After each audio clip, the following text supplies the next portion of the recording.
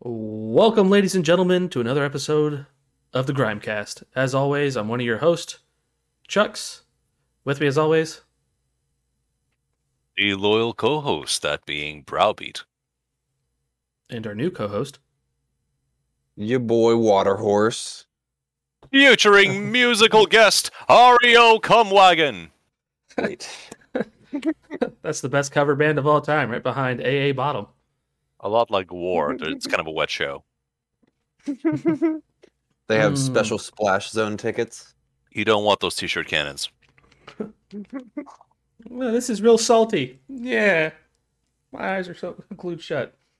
Well, gentlemen, it's been a while since the last time we've talked, because now the podcast is bi-weekly, and right before I get into asking you guys what you've been up to, I just want to notify everybody now, you can now rate us on Spotify. Spotify is now letting you rate your favorite podcast. So if you guys want to go in there and give us 1 star, 5 stars, whatever stars you want to give us, just go in there and let us know how we're doing, and just rate us.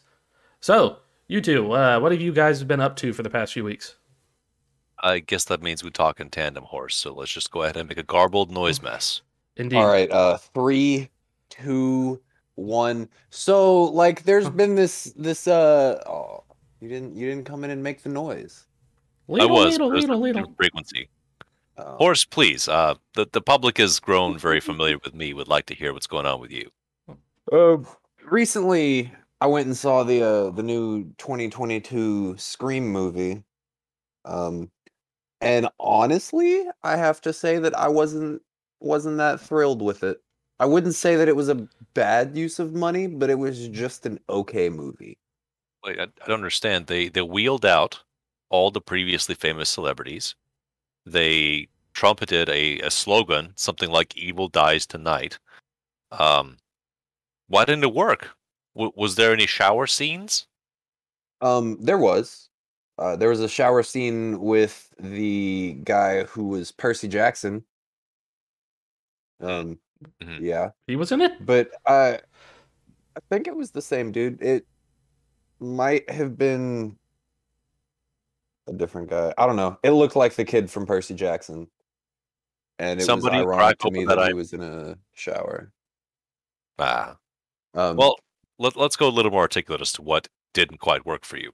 What's something that made you go, meh, or what's something that upset you? all of the meta elements. Like there were so many like monologues from different characters throughout the movie that explained exactly what they were doing that they could have left out and it would have been 10 times better. Is this a good time for that audio clip or the video clip of a man saying, "Listen, I know authors that use subtext, and they're all cowards." I mean, yeah.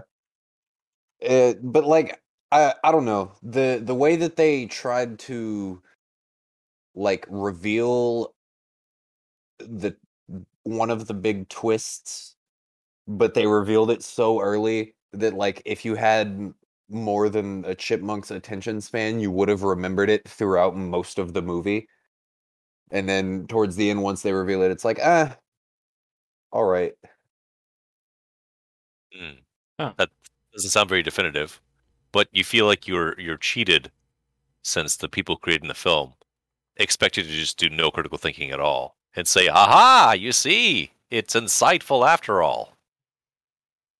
Well, it wasn't really that. It was the fact that they spoon fed it to you before the movie even got going, and then the movie started and like happened, like the a majority of the plot happens, and like there were certain points where I was like, maybe it's not this person, maybe it could be this. This might be why they're doing it, but like overall, I knew exactly where the movie was going from like the first 15, 20 minutes. Would it have been better as a seven-part TikTok series? Yes, because I wouldn't have seen it. Okay, that's pretty condemning. Is there any redeeming value? Something that will stick with you?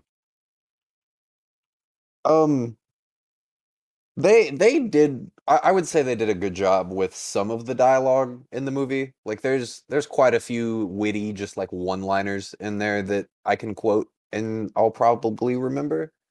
Um, some of the callbacks were okay, but like I haven't seen many of the other like original Scream movies, so I didn't really have a connection with the OG characters like that.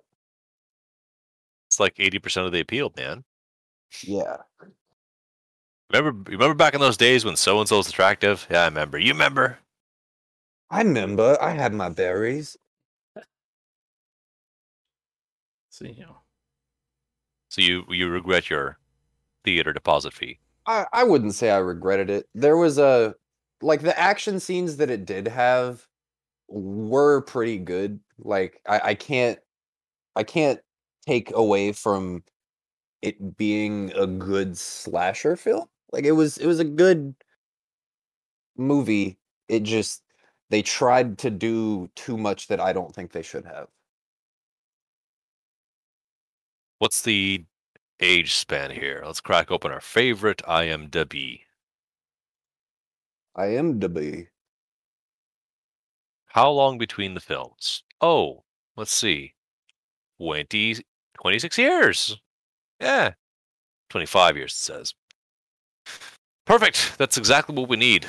Is this a seminal critique of our times? Did they really modernize the story of man wants to sex someone with a knife? Well, it's even more meta than that. Because in the movie there is this like parallel movie universe called Stab, which is literally just Scream. They just renamed it Stab. Yeah. And like I'm trying to think of how I can word this without giving out spoilers. But the entire like purpose of the movie is that people that didn't like previous sequels of the Stab movie in that universe wanted to recreate their own Stab movie. So it was a Scream movie of someone recreating a Scream movie because they didn't like a previous Scream movie. Wow, man, that's like deep and stuff. Yeah. It was not that good. Does Chucks want to see it? No. Why not? In the same analysis, Horse said it wasn't very good, followed by it was pretty good. And that's the kind of stuff you're really into. It normally is, but I haven't been a big fan of Scream in years. What if it was a crossover with Supernatural? I don't even like Supernatural that much. Supernatural Scream? Or like maybe BoJack Horseman? That's a show people like. BoJack Horseman and Scream.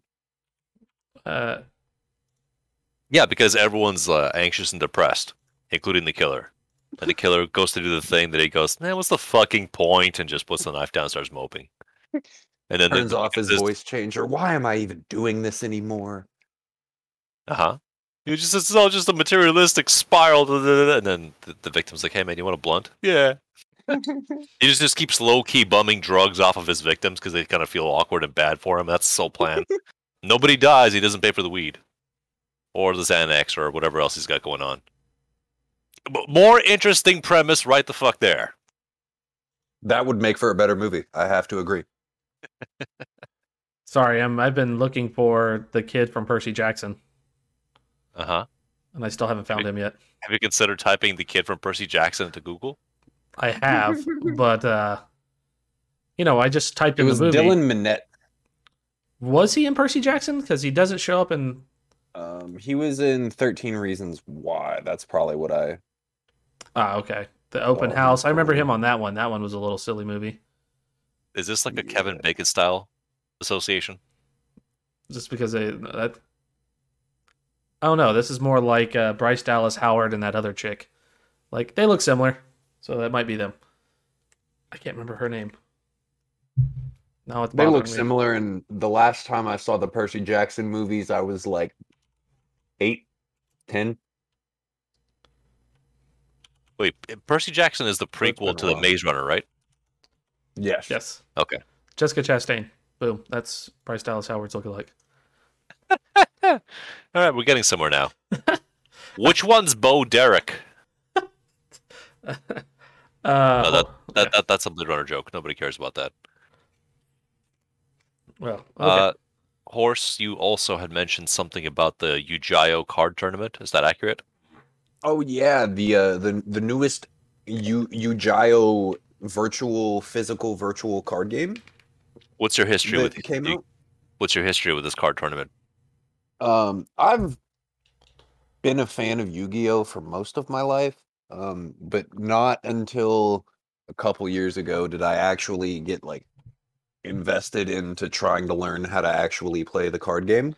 You just didn't slap down trap cards and shit and like, yeah, this is how this works, motherfucker. No, I didn't do the anime thing where they were just like flipping over cards and oh, I have my friendship card. So now I get 4 extra decks. Somehow I managed to get all 7 pieces of Exodia on the top of my deck.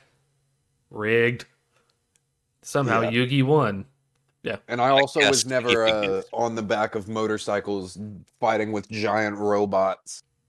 Although I feel like that probably would have made me more interested in the game. That sounds like a JoJo's Bizarre Adventure moment. Nope. That's I don't wanna get this wrong. I think it's GX? DX. Yu-Gi-Oh! DX? DX? Oh, you might be right. No, GX. Okay. Yeah, because GX is the one with Jaden. Who? Yep.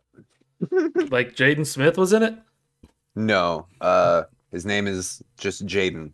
No. He's the dude with like the red jacket. He was the Jaden one Yuki. that popularized. He was the one that popularized the dual disc. Yeah. Jaden Yuki. I got the characters here. Seto Kaiba's still in there. By the way, Yuki. I used to watch Yu-Gi-Oh! When I was in like elementary and middle school. Yeah. And you got Chaz Princeton. That doesn't scream douche bad character in the get-go. That I don't know what else does. Like, how do we name this as the biggest dick bag in America? Chaz Princeton. Got it. Done. Sold. You can always subvert All Chaz expectations. Princeton's just gave us 1 star on Spotify. Hey, at least that's more reviews. It's still engagement. Still counts. Yeah, Feed the algorithm. What about Dudley? That's a posh name. Dudley? Dudley. All I can think of is like Dudley Do Right, and isn't that the nephew in Harry Potter? Or the cousin? Dudley Do Right? Yeah, that's an old 60s cartoon about a Canadian Mountie who's a giant moron. Once portrayed by Brendan Fraser. Brendan Fraser. Exactly. No, I was hoping Horse would pick up on the other reference. I didn't even pick up on the other reference. Say Dudley the boxer Who the hell's Dudley the boxer? from Street Fighter. Oh, that's why. My Street Fighter knowledge stops at 2. Mine isn't much better than that. I don't even have like actual games. I just know like certain characters. You can. Yeah. Most part. At least you're not like doing it by like, yeah, I like the spiky hair blonde guy. Guile? Yeah, whatever the fuck his name is. The green guy with like the spikes and electric. Yeah, that guy. Blanco? Yeah, we'll go with that. What about the stretchy armed Indian guy? Which one? I think his name was like Delhi. Yeah, it was New Delhi. That's his name. From India, right? Has to be New Delhi. Low key racist. I love it. Hey, it's better than a 5-year-old rape joke, you know. That It comes was in- consensual. I gave it a lollipop. What was the oh man, I can't remember. Did you feed it the lollipop or did you just give it the lollipop? It was a suppository. Okay. Good What news. flavor? It's a suppository. The Mhm. baby or the lollipop? There's a sequence of insertions, Ah, got it. Oh, it's like a turducken type thing. but a lot sexier. Yeah. Yeah. Nice. Okay, so back to this Yu-Gi-Oh game. We somehow There was this announcement I saw on Steam of a Yu-Gi-Oh fest that they were doing to promote this new game that they're putting out. And I was like, the last few Yu-Gi-Oh games that I've played that are like actual official Yu-Gi-Oh titles aren't really that good. The only place that I've been able to find online where I could like play decent Yu-Gi-Oh and I didn't have to spend 20, 30 hours trying to get cards was like third party like websites that just had all of the cards that you could choose from. But with Master Duel, they start out by giving you about 1,000, 1,200 cards, and they just give you packs. Like you just get so many materials that you can't help but buy packs. And I don't know. I've played a little bit of it. The deck building seems a little odd because they have it to where you can search through the community through like public decks, and that in and of itself is a nightmare because you'll look at 30 different deck lists for one deck type that you want to build, and all of them are completely different. But they all feature the same mechanic and win condition, so just tune to your heart's desire. Yeah, just 70 much. blue eyes, white dragons. Or That's not Go- how that works. go to the actual play space with the cards, net deck top 5, see if you can build it, and then just solve the game. All right, Yeah. fine, horse. That is how you win Yu-Gi-Oh! 68 blue That's eyes, how you white win both dragons, TCGs. and then 1 dark magician girl to make 69. That just sounds like a party. That doesn't sound like a Yu-Gi-Oh! Deck. That is a that is a video on Pornhub somewhere. Question: are the dragons arranged in a semicircle or a full circle? And is the girl kneeling? Yes, These are pertinent questions. they have wings. They're flying in a circle, I'm and she is also, still kneeling. I'm open to a spit roast situation, but that's a big old game of hot potato. And considering the dragons, that's like a everlasting air combo. That girl's not touching the they're all done. Oh, this is going to be some Evo shit that you'll see. Yeah, the jock juggle. Welcome to the party. Surprised that's not a metal song. The jock juggle. The jock juggle. Ugh. I mean, again, musical guest Ario Cumwagon might just have what you're looking for.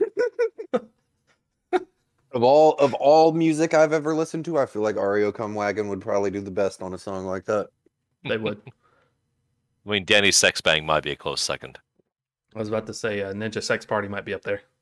Mm-hmm. But what is it? The album names in Between the Sheets or something like that. Yeah, Between the Sheets. Hear me out. Let's make a super group. Get Ario Cumwagon, Ninja Sex Party, and whoever else that other one was. AA Bottom, the ZZ Top cover band. Yeah, AA Bottom. Put all of them together and just have an amalgamation of pure sexual energy and tension on one song. I would add one additional wild card element. Mhm. What is this wild card? Weird Al Yankovic. He has to be playing the Okay. accordion. That's the only. It's just sexier with an accordion. No And the vocals. accordion is played with and pelvic who's motions. sexier to play the accordion than Weird Al? Than Weird Al. Well, in this case, Weird Al is more the composer, arranger, and vocalist because he's supporting the accordion through, let's call it a metal peg, and there are 2 performers on either side using hip motions to work the bellows. Mm. I mean, this is a transcendental sexual experience. Oh, Queer doesn't begin to describe it. Yeah, this sounds Wh- like something that you would only get the chance to see once, and everyone that sees it is just enlightened and on another level of existence. Yeah, they just leave. Their bodies disappear, leaving sticky puddles of proof of wisdom on the ground. Got a That's- consecrated site. That's what we're calling it now. That's one of the things we can call it. Yeah, absolutely. Okay. Concentrated wisdom. I'm gonna start calling Concentrated wisdom. it. Hey, girl, you want some concentrated wisdom? Like what? Don't worry about it. All right. So, Brow, how's your little week been? What My you been little up to? week. Man, oh man, I don't like that affectation. That's okay. It's a very American thing to do. Could be a big week. Did you get a lot done? Could Was be it a- busy? a average. I'm very suddenly employed after quite a decent amount of time seeking placement and attempting to market myself. I've been short-term drafted into a worthy enterprise of being a frontline COVID test arranger. So while they do have positions for people doing the swabbing, I'm more of the, let's call it the courtesy clerk type. Yeah. And this primarily involves being out in a hastily constructed racetrack of an environment where you try to get the cars as speedily and accurately into position, ascertain who's inside, who's getting tested, get their information, put it on records because the CDC is involved, and then provide them with the necessary test sample material while trying not to get COVID. Mm. And there's a reasonable amount of hazard pay for the short-term position because it's being brought in by a staffing company versus directly hired. But Yeah. I will say that even after a couple of shifts, just because basically the message came through on Tuesday, here's the plan. And Thursday evening, I said, can you be here instead of Friday morning? And gritting my teeth, I said, sure. I guess I'll go to bed at 3 a.m., wake up at 5 and see what happens. And I managed it. I stayed on my feet for the whole shift. It's simple but taxing work. But luckily, the crews that are working around us are resolute, if nothing else. They're a little over it, a little tired, but they're moving at a good clip. And people seem genuinely pleased and happy when they're able to be met with anything outside of hostility or dismissal. So I don't know what the money actually looks like because that's at least a week out to see what the numbers say. Because I'm half expecting. Oh, mileage? No, we lied about that. Don't worry about it. But you thought it said $32? We said pesos. Sorry. Yeah, the conversion rates are kind of fucky. We're paying you in 0.00032 Bitcoin. We're paying you in exposure. That just dropped off by like 1,000% too. That would have been a kick in the dick if they told me that. We're gonna pay you in cryptocurrency. Which one? Bitcoin, motherfuckers. Funny you mentioned that. I actually came across a very good video by Folding Ideas. It's actually a video about NFTs, but it covers the gamut of digital scams. So my week has been pretty compressed into preparation, anticipation, switching up plans.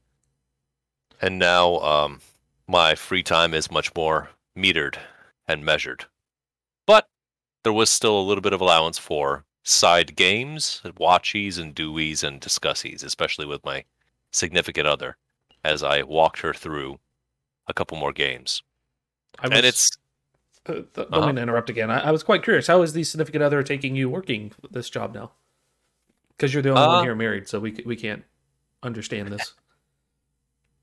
I suppose it's being seen as a positive. I felt pretty attacked character-wise when most of the adjacent family say understandable but unpleasant versions of what's his problem?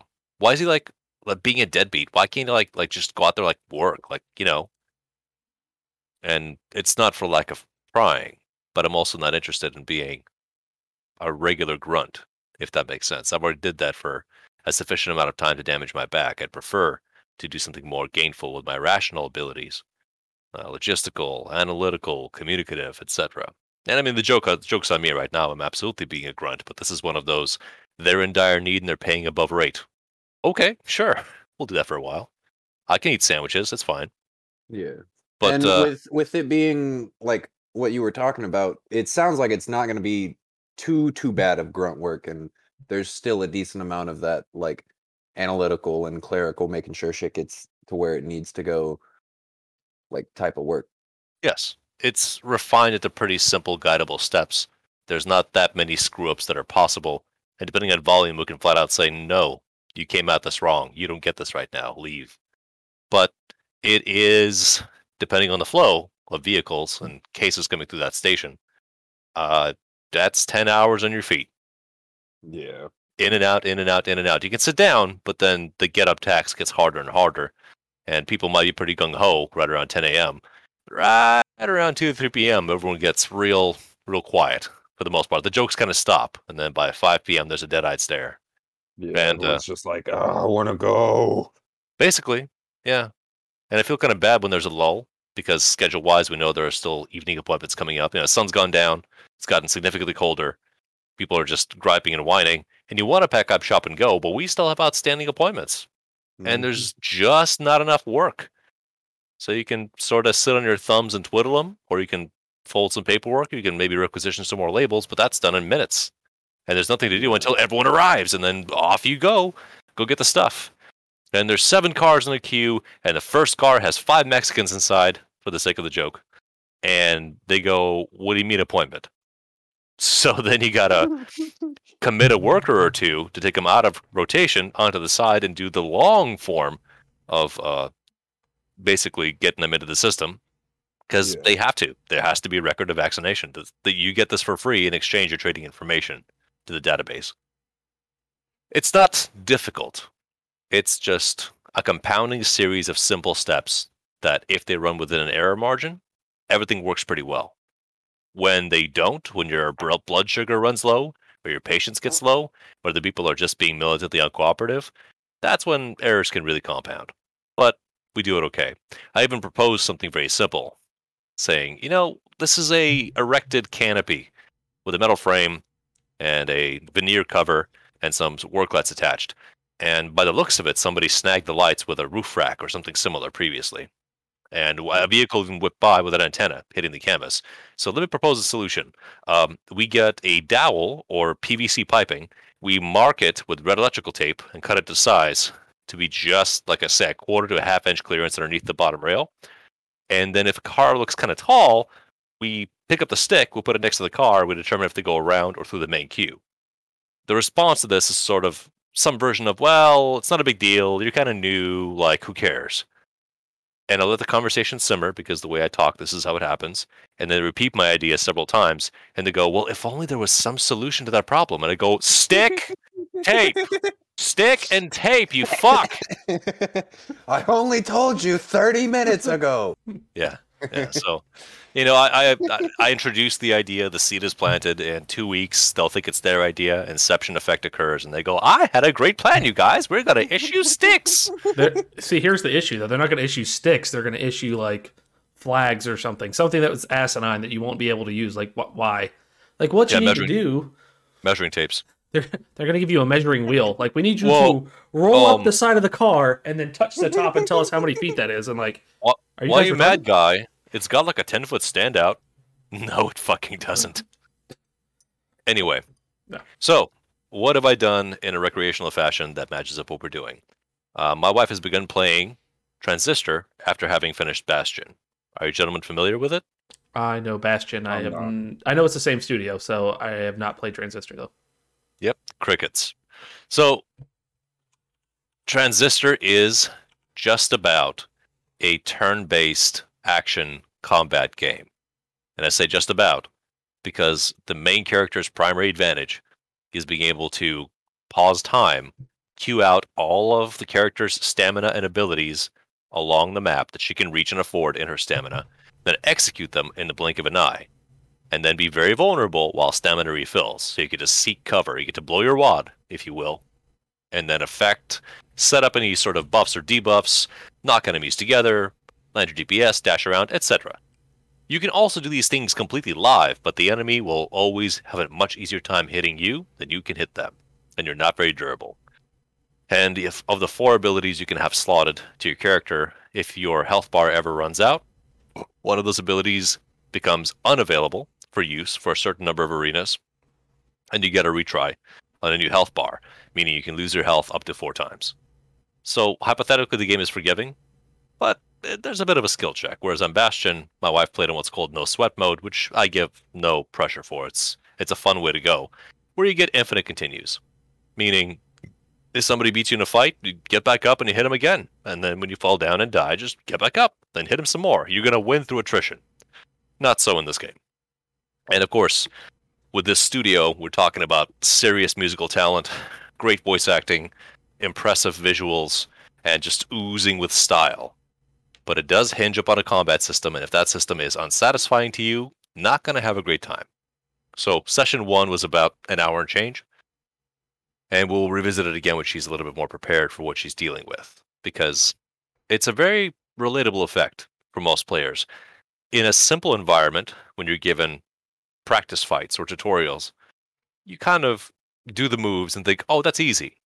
But then as soon as the challenge gets amped up, the mind never made the connection as to why move 1 connects to move 3 that then channels to move 2.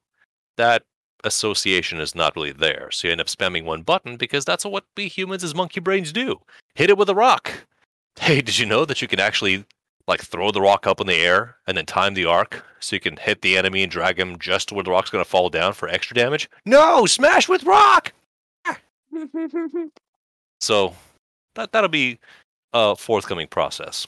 I also played a game, beat it, actually. Well, let me rephrase this. My main project is still Sekiro. Sekiro Shadows Die Twice, which is the Souls game between Dark Souls 3 and Elden Ring, and is very much its own thing. I enjoy it, but it's a demanding play, and if I don't have 2 to 3 hours to give it, I don't want to sit down for a session, because, I mean, you need to commit. This is not a Yeah. casual play game. Yeah, Unless it's not one of those you can sit down for 30, 45 minutes and actually make progress. unless you're farming. But is it really fun to sit down and repeat the same loop Yeah, I mean, for the next at that 40 point, minutes? you're just grinding for a little bit before hopping off. Exactly. So instead, I decided to play Valiant Hearts. Valiant Hearts is a Ubisoft published indie game that's, I don't know, 10-ish years old, maybe a little bit less. And it is you could argue it's a very simple side-scrolling puzzle game, but the subject matter is World War One, or rather, the Great War, because there was never supposed to be a follow-up war. Funnily enough, Hmm. just convenient rebranding here, because America loves this. I just didn't really realize that the Vietnam War to the U.S. is actually the second French-Indonesia War. Or French Indochina, excuse me, Hmm. which communicates like a bigger story, a way bigger story. To which my wife had asked me, like, what's in Vietnam? In parentheses, a lot of subject matter is committed to making movies about the war in this place. And I looked at her and I smiled and I said, communism. And then Essentially. that made a lot of sense. Well, I mean, Chucks, yes, saying it glibly addresses the textbook. Mhm. If we're looking at subtext, what the fuck happened? Because if that was the case, then the Western powers never won. No. Cambodia, Laos, and Vietnam turned into officially stating a communist position. They never got there. Communism doesn't exist in the world, never has, at least as far as we know. But they were socialist democracies or socialist republics Yeah. until their more valuable neighbors collapsed. And then they said, we like dollars. We'll take dollars. Cool, yeah. Well, Vietnam went in and took over Laos. No, excuse me, Cambodia because of Pol Pot. Yeah, there you go. My bad. I was like, wait a minute, wrong place. Yeah, we bombed the shit out of them, but there was no objectives. We were just there like, hey, they might be in this town. Let's take the town. All right, we took the town. Get the fuck out of the town. And that was constant objectives during the Vietnam War. There was no, we're taking, and during the Korean War too. So like you said, it's the second French Indochina War. The first was during the 1950s while we were in Korea. Why is there a sequel war? Why? The sequel was to get back and to keep democracy there. The American government felt that if we let communism take over, that it's essentially just going to be from China, Vietnam, and all these countries, all the way to like the Eastern Bloc of Russia, or Western Bloc, however you want to look at it, depending on which direction. Russia. Yeah. Russia, Western Russia. Russia. Yeah, the U.S. Western forces, Russia. So the United States provided panic. aid in the First Indochina War. Mhm. As in, we'll send in our forces, achieved fucking nothing. Well, we we didn't. go Well, ahead. so the first Indochina War, we were in Korea. We were stopping North Korea from taking all the way over of South Korea, even though the South Korean president was a complete dictatorial douchebag and killed a lot of people. We were like, oh, he has democracy and he supports us, so we're going to go in there and protect him. But while that's going on, France lost Vietnam. They joined together. The Vietnamese joined together and, essentially stopped the French from being there. There was no longer a colony.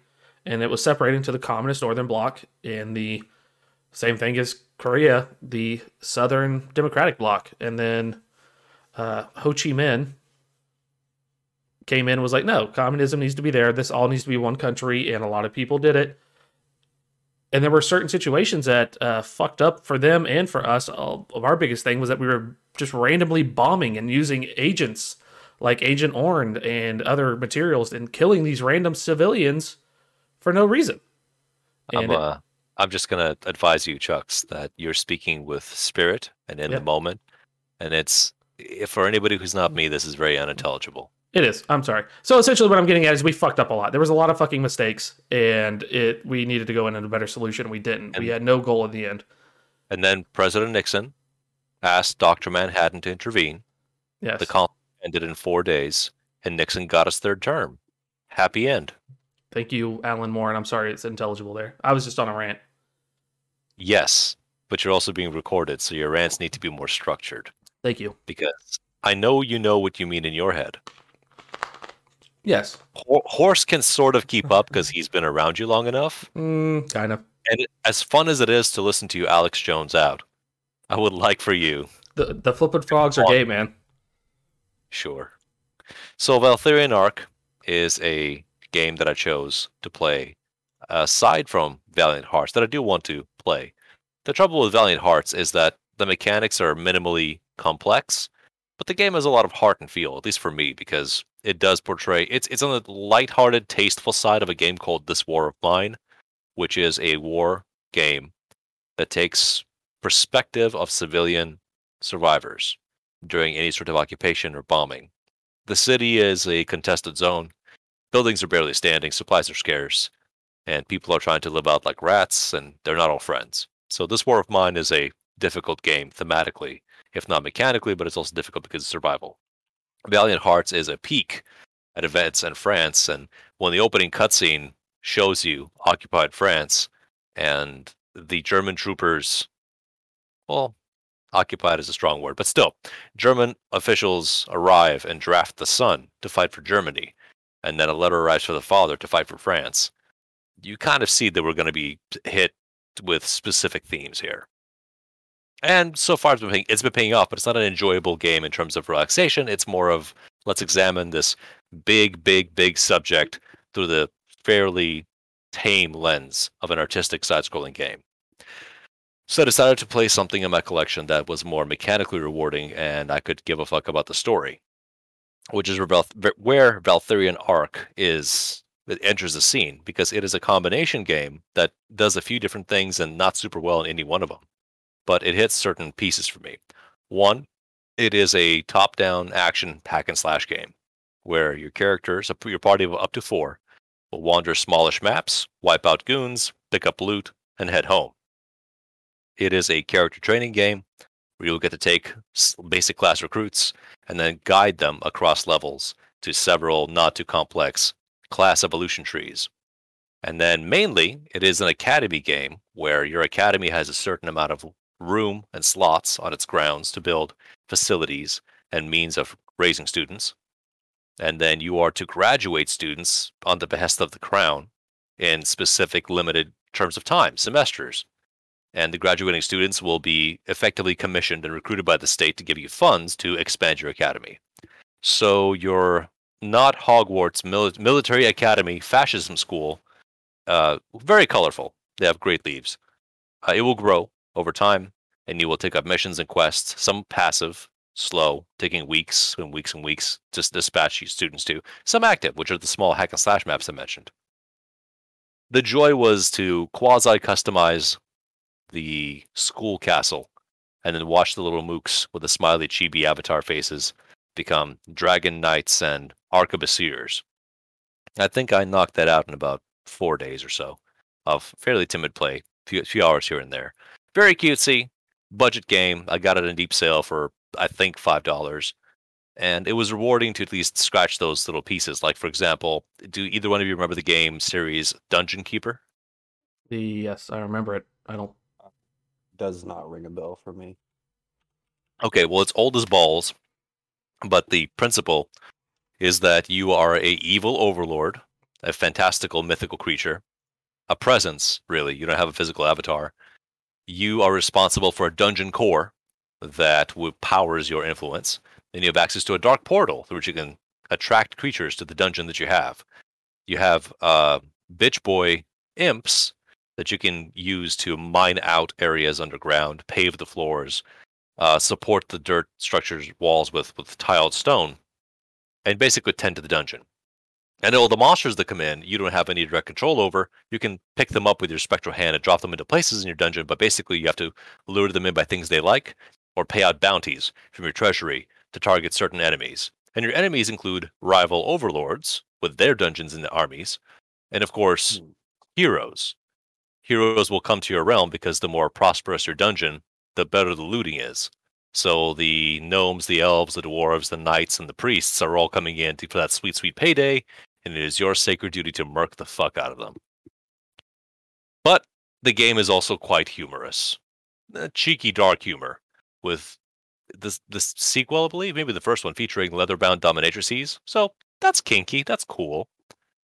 I miss those games based on laying out your dungeon as you saw fit, and then you could possess a creature with a spell, and then first-person view walk through your creation. So primitive games, relatively speaking, but I miss them in concept. And Yeah, of the course, there's concept definitely sounds interesting. Like that sounds like something I would sink a couple hours into and really enjoy it.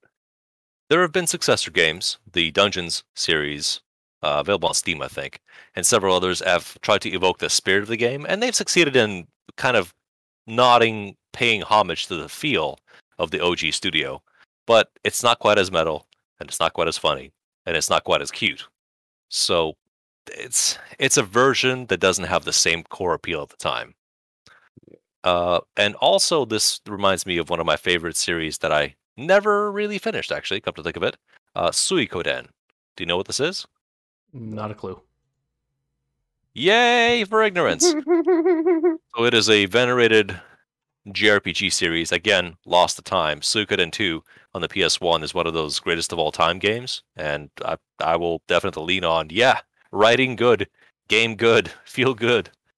The principle of all the games is it's virtually the same story each time, different in setting. So very Zelda-like. There's a betrayal in the kingdom. Your protagonist is usually a member of the royal family somehow. There's a change of the guard. They are exiled and they barely escape by themselves or possibly with a small cadre of protectors. They seek shelter and allies across the land who oppose the new regime. They will establish a fortress and they'll begin to draw the necessary characters to make a meaningful counter coup to re-seize the throne. And the game's conceit is that you will recruit 108 characters throughout the game. Not all of them are combat characters. Many of them will simply find their way to your shelter, to your hideout. And the more characters you bring into your hideout at certain points, it will trigger changes, cosmetically and mechanically, to the place that you go back to, your main base. And it has been everything from a forgotten cave island that has been hollowed out into a fortress bastion, a proper castle that has been refitted with things like elevators, or even a pirate ship that continues to amass more hull mass, and then just the new segments fill in with people. The idea of attracting people who want to be there and pursue a certain common cause, and then getting like a big cozy war family, I like that shit. I enjoyed quite a bit. So that aspect is somehow addressed, and making an academy of students to say, ah, yes, my finest fighter, my proudest tank. Well, gotta graduate, fuck off, time to train the new one. You've learned all you need. Get out. I need new blood. Plus the payout on your graduation is pretty sweet, and daddy needs a new pool. So, that has been a decent chunk of the things that I'd finished. I had begun a very casual run. There are certain series that I come back to after a long break, because if you go too much back to back, it just doesn't feel good. Like a Warriors game. If you play 2 Warriors games back to back, it's a little bit too much, considering you're running character levels and maps over and over, wiping up mooks. That's good in its own, but not if it feels like you have to get through some stuff to get to the other stuff. The Earth Defense Force games, I really enjoy them, but again, in doses, and I never get to play with friends, so it's just a grindier experience that it could otherwise be.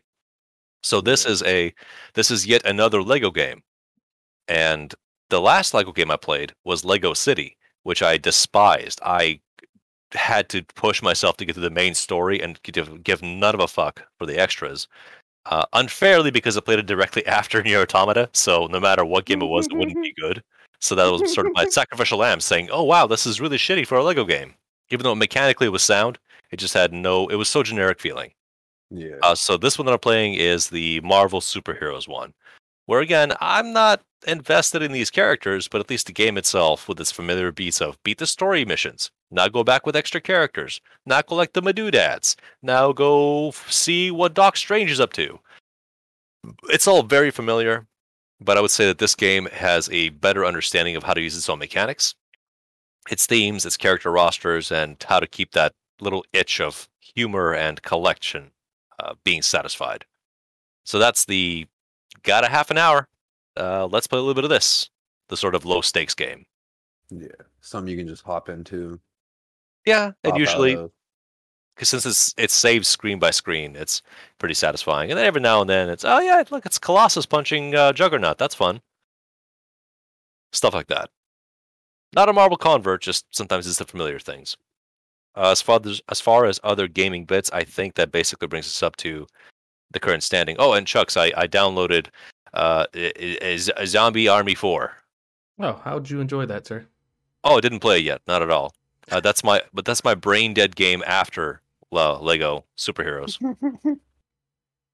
So first I collected the Lego blocks, and then I send them through the zombie skulls to make the bar move to the right to get a bigger Lego block cannon. Nice. As far as things we have watched, I have been gently co-opted into watching The Queen's Gambit with my wife. Good show. Because she started watching it. I was told, watch the show. I said, cool, hold my dick. I'm going to watch it when it's goddamn time. Because it's the new cool hotness and I don't care. Then she decided she'd watch it. But then I sat down with her on episode 2, and we kind of have this uneasy compact of it's not a very long series, but now that I'm watching it with you, do we watch it together, or do you get to feel like you're cheating on me by watching ahead?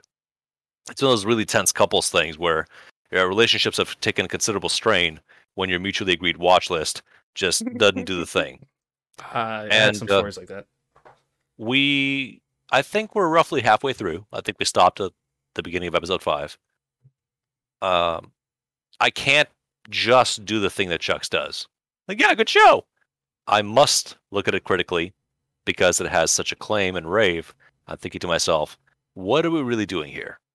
And regrettably, it has just a little bit too much naked sports anime rhythm where, oh, yeah, at the 3rd episode, our up and rising comer who is now overconfident faces defeat for the first time as a necessary lesson and then gets to experience anguish and self-doubt and is given another sub-arc how they just gain a few power levels in the face of this, misunderstanding the lesson they were supposed to learn, so that the next time it happens to them, it should be a moment of reflection.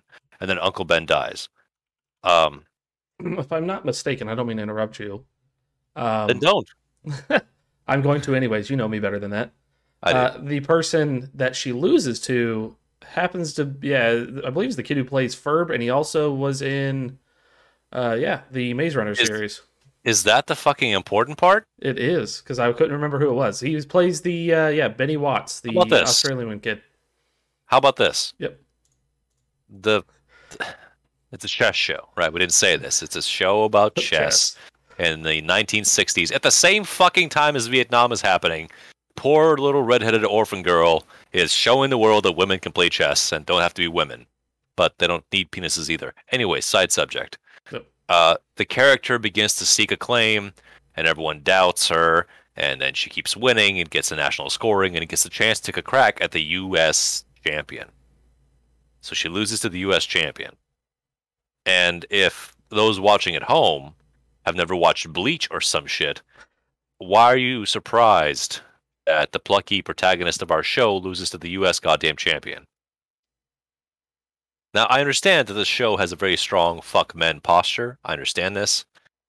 I asked my wife repeatedly, why is it that the way this is written, everybody has to be snarky to everybody? No one talks in an even fashion. It's either mentor to student or just sass, my fucking sass.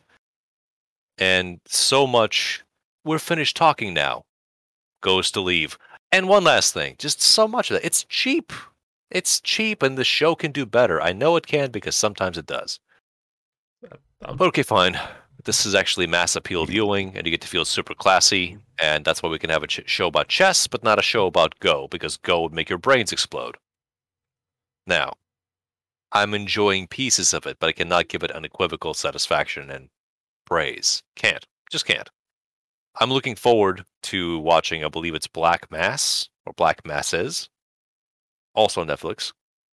But that's going to be a harder thing to sell, because show about romanticized substance abusing genius like Sherlock Holmes is a lot easier to market to the proletariat than a show about reflections upon religion as a mutual agreement where everyone knows it's nonsense, but it's the best we got, so let's try. That's way harder to access because it's supposed to be my Jesus 'tis of thee, not tripping at the line of scrimmage and then scoring a sick touchdown, doing a holy dance at the end. Sure? I know this is getting kind of convoluted, but again, if something is just like, oh my god, what a good show, and I watch it and I think, this is Swiss cheese, man. Yeah, it's nice and chewy, but I can see the light through the other side quite easily. I'm curious where we're gonna go, and I don't think the show has the courage to go full on Harrier Dubois and show us what a talented train wreck can really look like. Instead, it'll be this charming, cutesy, and then most importantly, safe portrayal of vicious substance abuse and a person's only outlet with a manic, rampaging mind. Where chess is just the discrete construct that is perfect for trying to make any kind of sense of the world that you're thrown into. Because it does not make sense, but everyone's pretending that it does, and that's even more maddening. Again, subtext. No time for that shit. I think that more or less catches me up. Horse, any questions? I actually do have a question because the girl that plays the redheaded orphan in Queen's Gambit Is is actually blonde. also, yeah, well, she is blonde, but she's also in one of my favorite recent Netflix shows, and I don't know if either of you have seen it, Peaky Blinders. I believe I've Uh, started to watch it, but I'm nowhere near deep enough to figure out if I like it or not. yeah, I know she's in it. I've only watched like 3 episodes into season 1. I am a big fan of it. But even me, as someone who doesn't watch things critically, sees a decent amount of flaws in it. Well, see, Like, when you spend time in an anglicized or a British crime environment, a Guy Ritchie film lasting about 90 to 110 minutes will do you just fine. So a show across, what, 5 to 7 seasons? it's 5 seasons right now. Is the storytelling holding up, or are we treading some water with... And then the blacks moved in. It it kind of held up, but it went from being like a smallish backstreet razor gang into like pseudo-fascism, the rise of Nazism type That could deal.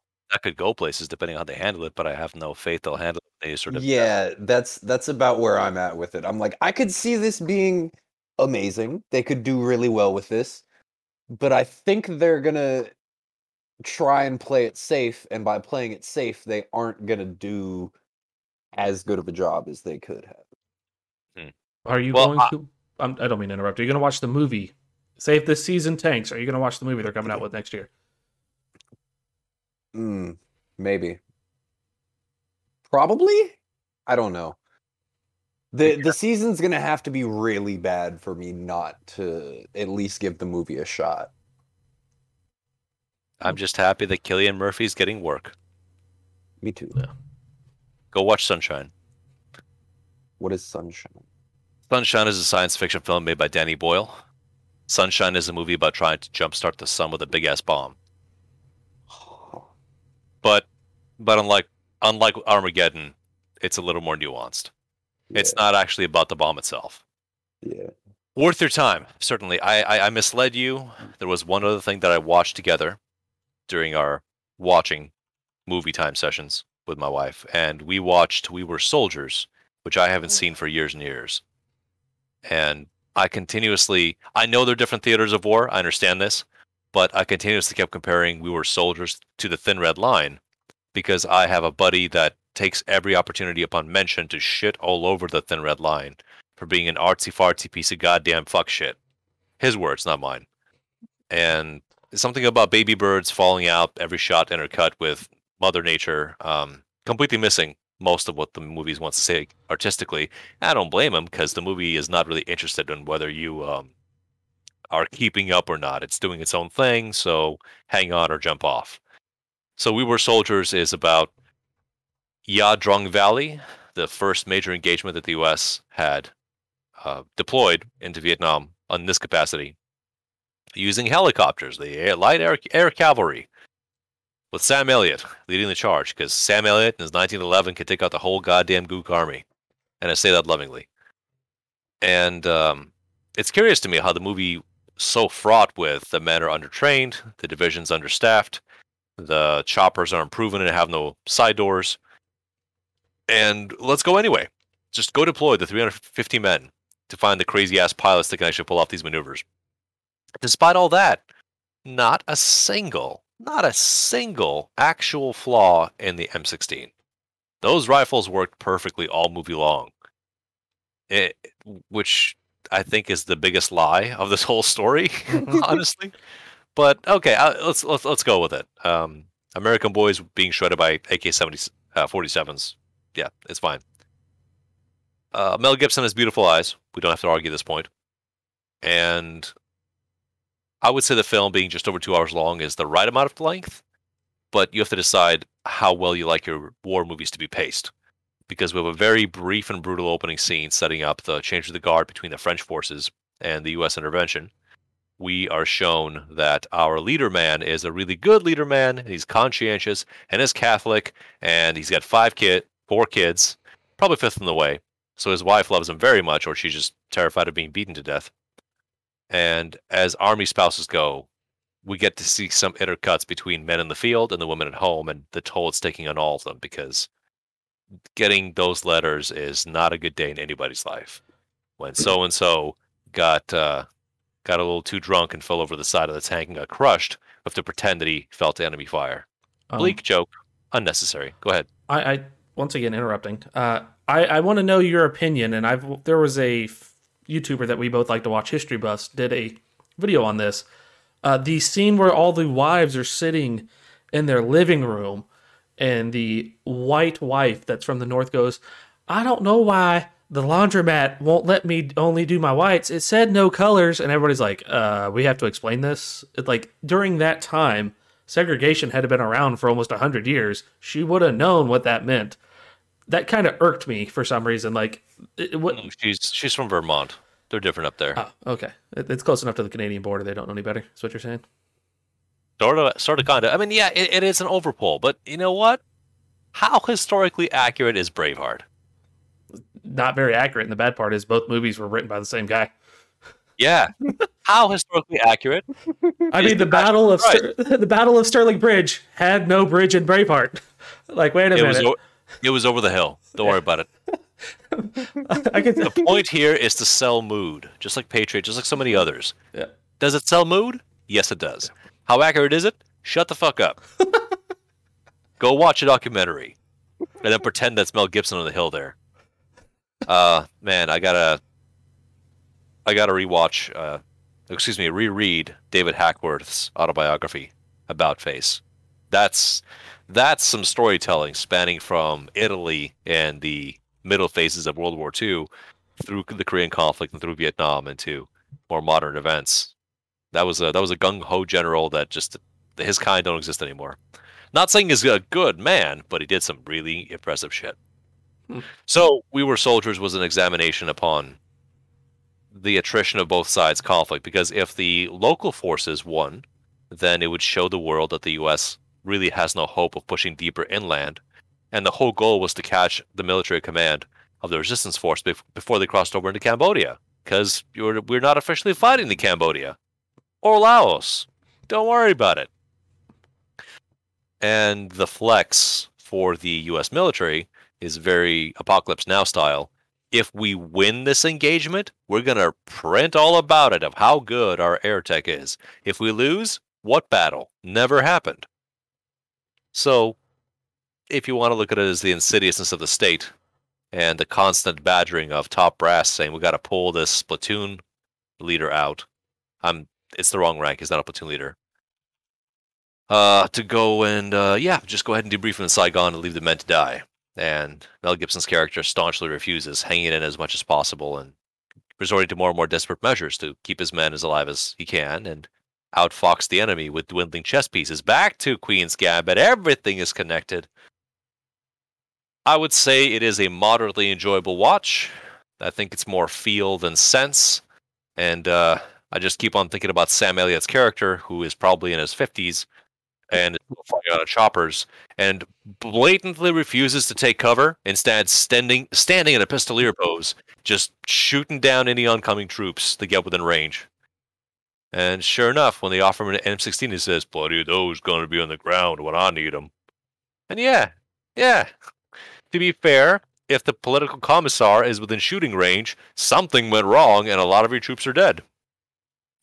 There's Yeah. also that completely unnecessary baller shot that shows an element of the Vietnamese Fighting Forces Command, who is a clerk, and we see him briefly. He wears glasses, so we know he's sensitive, and he pens a diary entry with a picture of his wife inside. And then the situation's gone high stakes enough that he is sent along with ground waves to overwhelm the enemy position, the American position.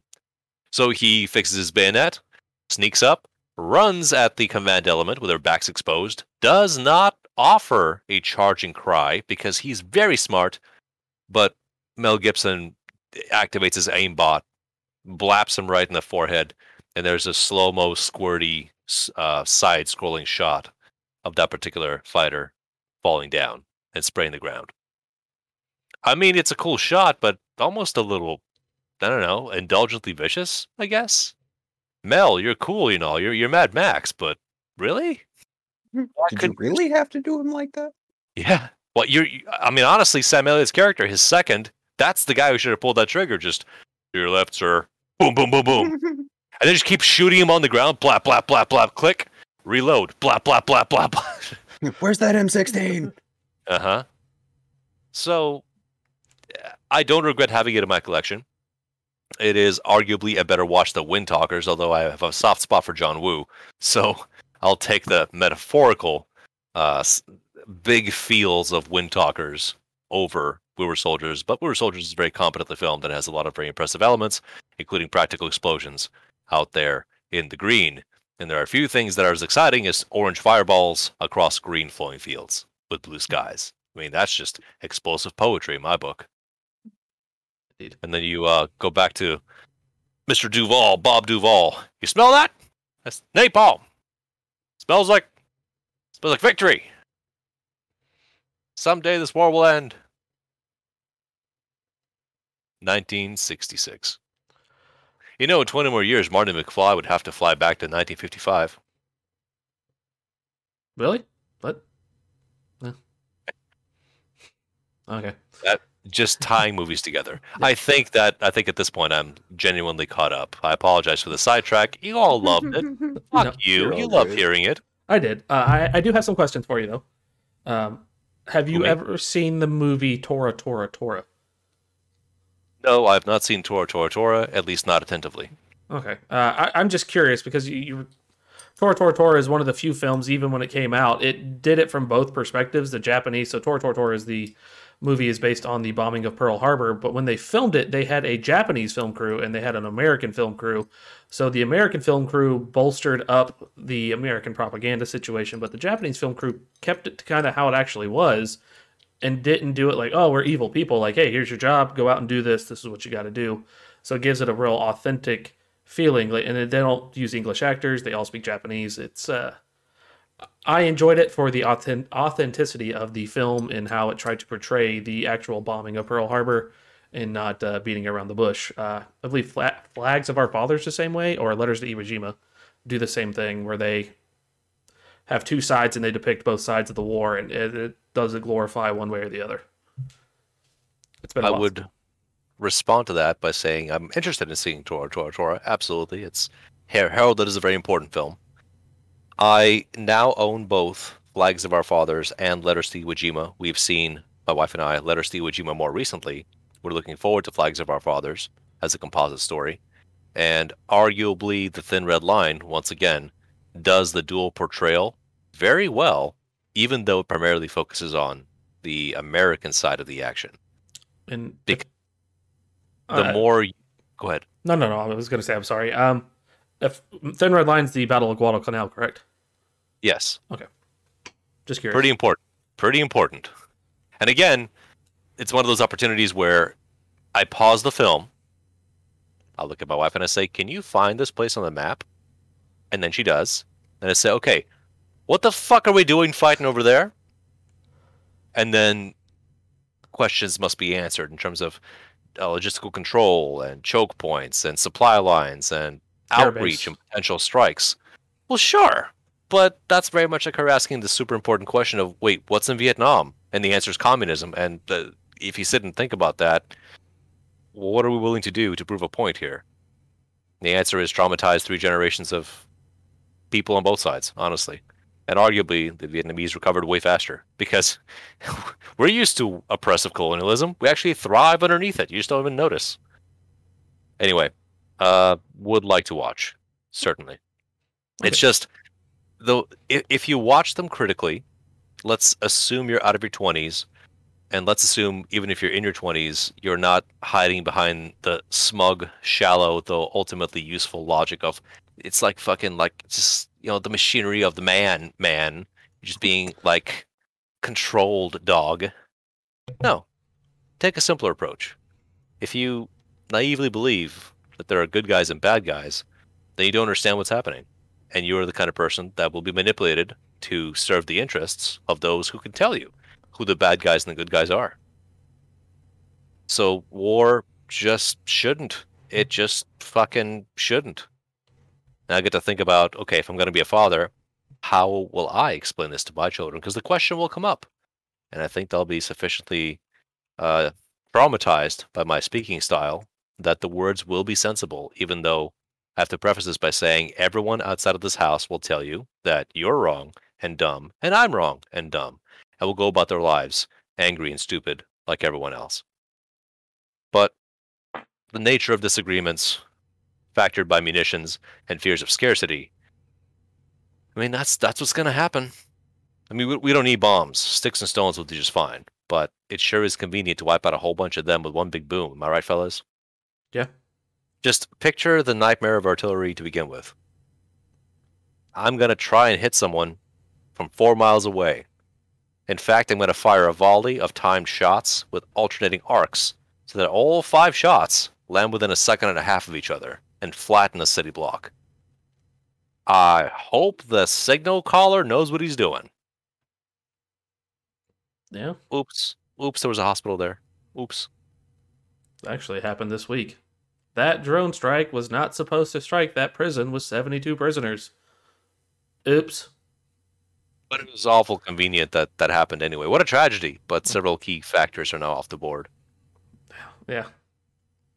And that's unfortunately the deeper questions of how this works, and it's ultimately very challenging, and the arrangement we have is that we like our stuff, we want their stuff too, let's take their stuff and say we're not taking it, we're just liberating them from their stuff.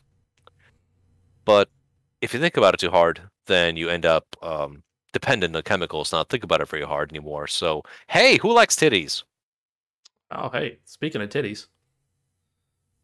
Stop touching yourself. No. No. No, I do have a story on what I've been up to. So go on, though. Does it involve titties? It does involve titties. Well, a show with titties. Oh. Please begin the story. I'll be away for about 45 seconds. So you guys have let everyone know what you've been up to. So for the past few weeks, I have been on a Pokemon and anime kick. So I would call it. I kind of got out of the Pokemon thing the last week. I played Ruby, and I never played Ruby before, so I kind of just stopped. And as most of y'all know, if you've listened to the older episodes, you guys know I have kids. The guys, Horse and Brow, both know that I have kids. At one point, a few years ago, I attempted to watch a show. Horse, do you want to take a guess at what this is? It's probably Indigo League. I don't remember Indigo League having titties in it. Oh. Like I said, I stopped watching Pokemon, so now I went to the anime. I assumed it was going to be a Pokemon show since you brought up the kids. No. There's a story behind it, and I've told you the story. I'm sure you have. Mm-hmm. I don't remember. The Anime show and titties could be like anything. This show is a harem anime, a notorious harem anime. Oh God. ReZero? That is a harem anime, but no, it's close. High School DxD or High School DD, however you want to call it. I don't know if you say the X's. I don't care. However you want to call it, call it. I decided to sit down and finally finish it because the story goes, I was watching this episode when I was living there with a horse, and I'm in my room and I'm studying for this, have this on the background, and I'm watching it, and I don't realize within the first, like, 15 minutes of the show, there's tits. My kids at the time are like 9 and 5 area, 9, 5, almost, yeah, about 9 and 5. And I made the huge mistake of having this on in the middle of the day.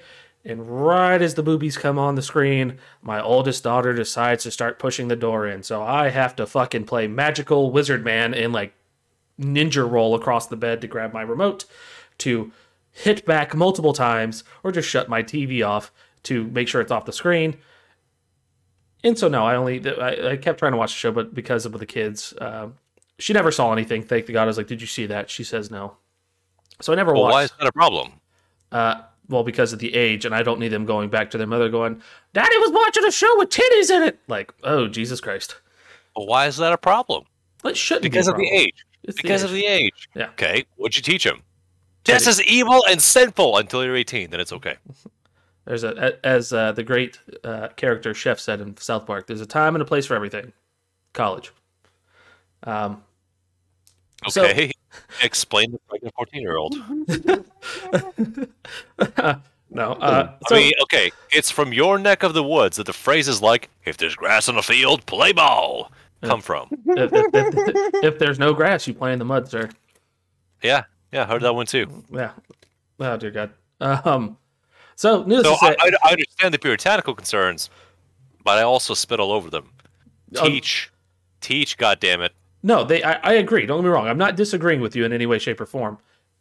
It is, at the time I was going through a custody battle, so it was real fucking iffy with how everything was going on. So I was just like, I don't need use ammunition against you. Yes. Yeah. So I had to be careful. Did you hear what the show was? No. I'm gonna get. Wait, hang on. I got it. Okay. Pawn Stars. Close enough. They have a lot of titties in there now. High School DxD or High School DD. Ah, see, you watched that on your phone. I did, actually. I finished it off on my phone. So, is that the phrase you wanted to use? I did. I phone in one hand, cock in the other, anime titties galore while I'm working. You know, your taxpayers hard at work with my dick in your hand. With my dick in your hand, with my dick in my hand. Wait. Outside of fan art, DxD is the Marvel tradition of painted on clothes. Not actually naked, but you can see the anatomy. Oh no, you see boobs and everything. You never get to see vagina. There's boobs in this one. That's not hentai, technically speaking. No. Yeah, so it's not a hentai. That is legally defensible. It's legally distinct from. So I decided to finish the show because I only saw the first season and I wanted to finish it. So I went through it. The plot follows a high school boy named Issei. No, please don't tell us. Please don't tell us. Okay, so you wanted to finish before the plot, and you kept finishing before the plot was finished, so you keep starting over. This has to deal with it. So what I mentioned to Horse, by the way, Brow, was that I've been on a Pokemon and anime kick, and I finally decided to start watching shows. I wanted to branch out and watch shows I've never seen. I got stuck on Pokemon Ruby, so I set that down. And so for the past 2 weeks, I've been trying to watch animes I've never seen before. Or started, and then I was just like, it's not my comfort zone. I'm just going to go back to my comfort zone. So I finished Full Metal Alchemist for the 1 billionth time. All 64 episodes. And I was like, I'm going to go... say aggressively defies what you said before that. Yeah, I was about to ask. I thought you said you were going to watch shows you hadn't. Listen to me, and I decided that I did. Let me finish. I was like, fuck this. I've seen everything. You finished on DxD. I went to DxD, and then I went to watch Urasuki, was a show that I started and never got to finish either. Urasuki or Urusuki? I don't know. Hold on. Let me go spell it out here. Oresuki. So I'm going to say it's... So the whole... Suki. So the way the name of the show is actually called Ore wo Suki Nano wa Ome Dake ka yo, or some shit like that. I'm not fucking Japanese. If anybody wants to rag me for trying to speak Japanese for a second. But you'd like to be fucking Japanese. Yes. I would like to be turning Japanese also. Dun, dun, dun, dun, dun. Copyright right there. Damn. So I decided to watch Urasuki, which is a slice of life about one guy trying to find the love of his life that he met and decides to get her friends because he finds out she's the ugly girl who runs the library. And so he tries to get her friends because she has done. Yeah, it's really branching up, bro. Yeah. Bite me. So I've been watching a lot of Slice of Life. I watched that, and then it went to another show called Death March of the Parallel World Rhapsody, which is an isekai. If nobody knows what an isekai is, it is when somebody from one parallel world goes into like a fantasy realm and then takes over another body. In this instance, the main character was a game engineer who developed these two games. And when he goes to sleep one night, he wakes up and he's in both the parallel worlds of the games that he's creating as combined into one, and he's overpowered. Very mediocre. Only first season, 12 episodes. Nothing was really overwhelming about it. It was no time I got reincarnated as slime or Rising of the Shield Hero. It wasn't none of those, so it was okay. The next one I tried was... I have to introduce a bit of poison into this. Because what you said was correct. What you said was, it was really mediocre. Are you familiar with the recent skip word that is used to just summarize all that? No. Okay. Please don't do this around me if you can help it. But it could said, yeah, it was really mid. I'm going to refrain from doing that. Please don't do that. That's new parlance. That's modern speak, y'all. Okay, hold on here. We are just we are hurtling towards 1984 double speak, and just thought crime is going to happen. I'm fucking calling it out. The jokes are done. We're just angry now. All right, so... Mid my ass. That's double plus on good, you shit. All right, so the next show I watched was called King's Raid, Successor of the Will. It was mid. King's Rape, Successor of the Will. Raid. But it was a rape to my eyes and ears. I could only get to 6 episodes. There's like 26, excuse me. I'm looking at it now. I could only get through 6. It was bore. It took too long. It's about a son who his father happened to be the king 100 years ago who vanquished this evil Dark Lord, and somehow 100 years later he was born, and now he has to get the magical sword to defeat it. It just drags on and drags on and drags on. What is your selection process? Is it, I don't recognize the show? Essentially. Or is there a little more critical thought going on? Because I could steer you towards things that stand out, but if you want to just continue bumping off of walls and ricochet into something noteworthy, you can do that. That's a choice you can make. I did, and I'll get to that. But you are correct. So I have Funimation. I pay for a subscription to Funimation. You can get a free subscription to Funimation and not pay a dime, but you have to watch ads. Or you get like one free episode or something like that, then you have to watch ads. Ain't free. It ain't. I pay for it because I like watching dubbed when I'm in the car because I can write reports and still hear what's going on. I can't speak Japanese and I can't read sub while I'm typing a report because I'm not that talented. Okay, I'll teach you all you need to know about Japanese in 2 words. The words are onisan and kimochi. Uh-huh. And now pretty much let you figure out what's happening in the scene from there on, any given time. Gotcha. So all the shows I'm going to talking about are in English. I then proceeded by just random chance. There were new releases to Funimation, and so I went and just like you said, just bouncing off the walls, hoping it would hit. I found a show called The Duke of Death and His Maid. It is a romantic comedy about a kid who has the touch of death given to him by a witch that he cannot break because he doesn't know how, and his maid who sexually harasses him throughout the whole series so far. One season. The biggest flaw that I've seen so far is that its animation style is that of Berserk Season 2 that was done about 2015 and like a computer-generated style of animation, and I don't like it. And that's the only thing that bothers me, but besides that, the voice acting was pretty good, and the story happened to carry itself, and I'm kind of interested to see what happens. Season 1 ended, I think, at the beginning of this year, at like the very beginning, like maybe the 7th or 8th of January.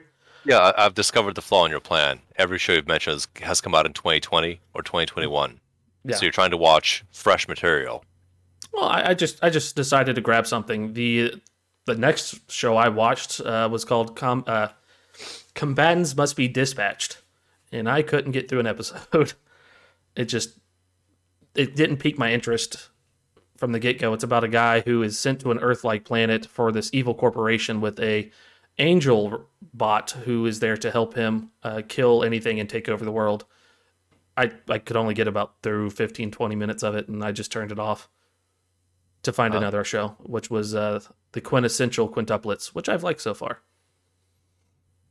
Horse, can you follow any of this? I'm watching a lot of anime. That's It about sounds it. like he's just bouncing off the walls, Hmm. choosing animes, And trying hoping it it, out, and then it's like, eh. essentially. And If it nothing doesn't And then hit, grabs you you. watch another one, and it's like, nah, that one's not it. Can't get through an episode. essentially, that's what I've been doing. I've just been sitting there. But when you're working, you don't have time to sit there and I can listen to multiple animes, but if it doesn't keep my attention, I'm just lulled into boredom while I type out my report. Excuse me. Okay, so we've discovered that isekai and slice of life are primarily uninteresting to you. Not necessarily. I do like some isekais. It depends on what the story's Ah, about. there you go. There you go. Some. Well, Because that's these are shows that are built on a template of, you know what this is, you want more, shut up and eat it. Here's this thing. The haircuts are different. The breast sizes differ. occasionally, yeah. The only difference is, can we see the protagonist's eyes or no? Because if no, it's an adult show. No, you can see their eyes. There you go. So, is there a point that you will reach? And I know that you're watching this as part of another process. So you can't give it your full attention. But is there a place you'll go to look for recommends by people who talk about this genre of entertainment pretty much professionally and say, oh, this seems to be pretty well regarded and it's on the site that I have access to, and then watch that? Uh, As in a allegedly known quantity. I really don't do that, but I do take recommendations. I have a buddy of mine who watches anime, but he watches it in sub. So that's the biggest issue is that, hey, I have it in sub. You can watch this on this platform, Crunchyroll. I listen to dub because of where I'm at and when I watch these animes. Um, and so I have no issues with finding anybody that would tell me, hey, like, this is a pretty good anime. Here's why. Like, eh. Like, I have gotten back and I've gone and started watching the quintessential quintuplets again and just essentially started trying to figure out what the actual show's about besides listening to it and seeing who it is, like what the actual characters look like, and the really harkening down on the plot. And I've enjoyed it so far. Harkening down. Mhm. You're screaming at the plot. What are you about? Essentially, like, yeah, well, essentially that's what I was doing. Like, what are you about? Like, fuck. Like, Explain. yeah. Well, that's what I Tell was me. doing. Like, I'd listen to it. That is very much a meme image you would have to see if you pull up beside a patrol officer in his vehicle, looking down at his crotch, which has the phone, just screaming, explain. Hands up in the air. I have done that more than once when I'm sitting there. I'm like, hey, this doesn't sound bad. Like, what the fuck is going on? God damn it. But I normally sit in vacant church parking lots, so no one really fucks with you there. Vacant church parking lots. Oh, yeah. Head tie in the church parking lot. Let's do it. That's how you have to do it, in front of the Lord, so he knows what you're watching when you're spanking one out. When's the last time you watched Afro Samurai? Ooh, I watched that not too long ago, actually. When I lived with you. So 4 years ago, 3 years ago. Okay. So it's something you vaguely remember. Yeah, it's. Akira is on the service. You could watch that. Ancient gem. I like Akira. I'm going down the alphabetical right now to see if there's something worth looking at. And I mean, there's stuff like Assassination Classroom gets a lot of love, but I really can't get into it because Battle Royale is right there. I mean, I can see it behind the cover here, and this is just that, but slice of life added. And then Attack Titan, not Attack on Titan. It's Attack Titan. God damn it. Sorry, autistic. Beautiful but empty. Once again, sorry, I keep talking Chucks. Oh, you're good. I could give you, like, I'm up to date on Attack Titan. I know the newest episode just got released a couple days ago, so I'll have to watch that. Afro Samurai I enjoyed when I watched it. It's just been, like I said, 4 or 5 years since I've seen it, and nothing after I start watching the animes that I enjoy, I just kind of let it go in one ear and out the other if there's something new normally. So that's why I've been trying to actually sit down and watch animes that aren't my comfort zone, so I can sit there and actually look at them and be like, hey, there might be something new and good out there.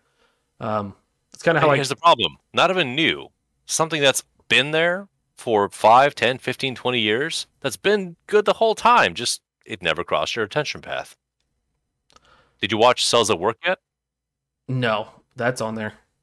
I recommend. They also have Cells at Work Black, I believe, is the sequel or something like that. I Can't vouch for anything additional, unfortunately. Just the first run.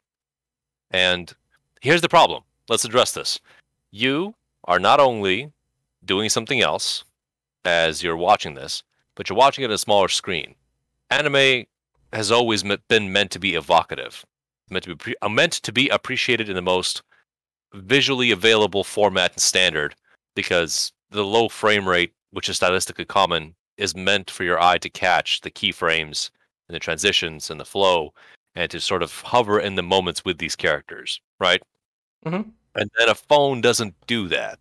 So you're basically putting like a hazard suit on the anime and then saying impress me as it tries to run laps and trips all over itself.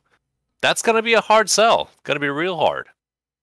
So trying to pitch a show somewhere along the axiom of it can't be too deep or you'll just not pay attention, or it can't be too shallow because it'll just repel you. That's a tall ask for a genre, 85% of which is just filler. Colorful, bright, shiny filler. I will say that yes. What kind of started this was that I was watching One Piece and I was getting caught up to date, and I was on episode 700, and I was just kind of burnt out after going through a whole arc of 112 episodes and realized that it was like, goddamn, I need There's something. There's that. I need something new. I need to stop watching something that I've already know what's going to happen. I need a change of pace. You watched Demon Slayer yet? I watched the first 8 episodes. It wasn't great to me, and it wasn't as hyped as everybody made it out to be, and I was just so disappointed. I was like, this is okay. And there's some cool action going on, and the story's all right. Boy whose family gets murdered by demon, whose vampire, gets turned into also a vampire, and now he's got to save her while also fighting off said evil overlord that looks like Michael Jackson. Berserk is cool. Berserk is way cool. Demon Slayer is okay. That's something to address. But the joke is, well, one, it's not on the service here, but Demon Slayer is sufficiently watered down Berserk, and I don't mean watered down in like a bad way. It's you mixing the stain that comes out of a can with just the right amount of dilutant to hit a different shade and intensity. What it's doing is not as intense, but it has its moments. And the first season does suffer from, we have a dire episode and we have a relaxed episode. Then it gets bad again. Then it goes back to being calm again. So it's this, it creates a lightweight sensation between its arcs. And then I don't want to be that guy who goes, hey man, if you watch this far, something really cool happens. But that fucking happens. There's like a 4-episode arc that gets resolved, and it is a well-deserved rise, fall, and moment. And it's all the fan service you would want. But if you're not having fun, I'm not going to say keep watching. I'll just say that I find the art very satisfying. Full Metal Panic is on this service. Do you remember Full Metal Panic at all? I remember you were watching it, and I thought, I was like, I probably should catch that. Yeah, slice of life high school shit combined with international espionage plus mechs. Huh. I'll have to check it out. It is silly, but it's a very good silly. It has strong endorsement based on horny energy, hero energy, spy energy, and bullshit mechs. Why does it have a knife attached to its mouth? I don't know. That's a dumb place for a sheath. But when it does knife foo, I'm on board. I hear a lot of things about Gantz, because this service also has Gantz. I have not seen that. Well, it's a little bit like The Matrix, but significantly hornier. So if you like that, skin-tight bodysuits and guns and blood, it's there for you. I looked at Dorara. I think that's how you say it. I've heard of it. Yes, it's where Death has no head, and she has a yellow cat-eared helmet and rides a motorcycle around town. That's all I know about it, and they hunt fairies, is what I believe. And as my buddy put it, Bingo Stray Dogs. It's Bungo Stray Dogs. That was one to check out. Sure. It's on Funimation, so I was going to look into that. Do they have original Genshiken? No, they don't. They have second gen. Genshiken, a series, if you can find it, is a school slice of life show. Get ready for this. It's a show about porn without any porn. Really? So it's What? like a literature club of schoolers that get together and just talk about the stuff that they're very passionate about, including hentai. But you never see anything bad. But they get the one insecure shy girl that hangs out with them, and she's very chesty, and they keep trying to convince her to wear these cool outfits for them, and she just likes the attention. And I mean, it sounds pretty creepy, but it's got this really like stupid energy of like they're school kids. They don't know any better. It just makes sense. Yeah. Genshiken has an interesting mix of very, very slow pace, but if you like a low-key watch for relaxation, it's mostly there. It also has one of my favorite moments that I remember across time, which is that one of the members of the nerd club is a conventionally handsome guy who is a monster at Guilty Gear. Just canonically, he's got a Guilty Gear. So because he's conventionally attractive, he's got a conventionally attractive girlfriend who doesn't give a shit about anything that he's into. But she likes the attention and likes to hang out because I guess they bone off screen. So every now and then she would go and hang out with the club, and she's a straight person who is just like judging everybody there, not about any of it. But she's encouraged to sort of, try it. Maybe you'll like it. And so one of the chubby nerd is like, yeah, I'm really into Gunpla. And she goes, oh, what's this? And he says, be careful with this model. She'll say, yeah, absolutely. She holds it. He goes, yeah, this is like a custom yada, yada, yada.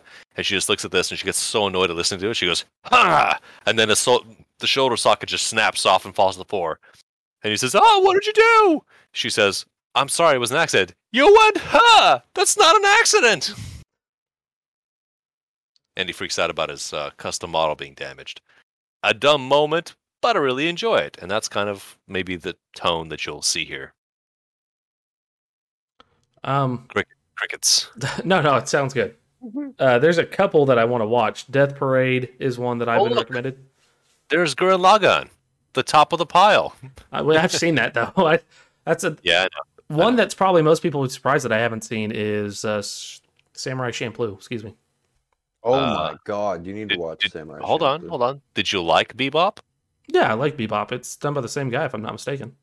That's absolutely correct. It is done by the same guy. But do you want Bebop but Japan?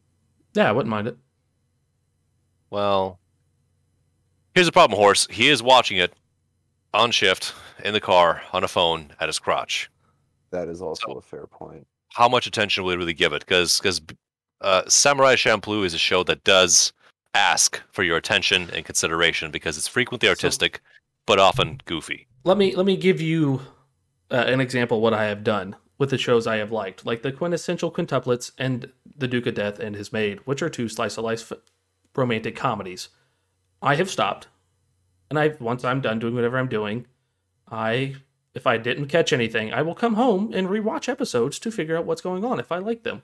So if it's something that does catch my eye, I will sit down and rewatch them, just to know what's going on.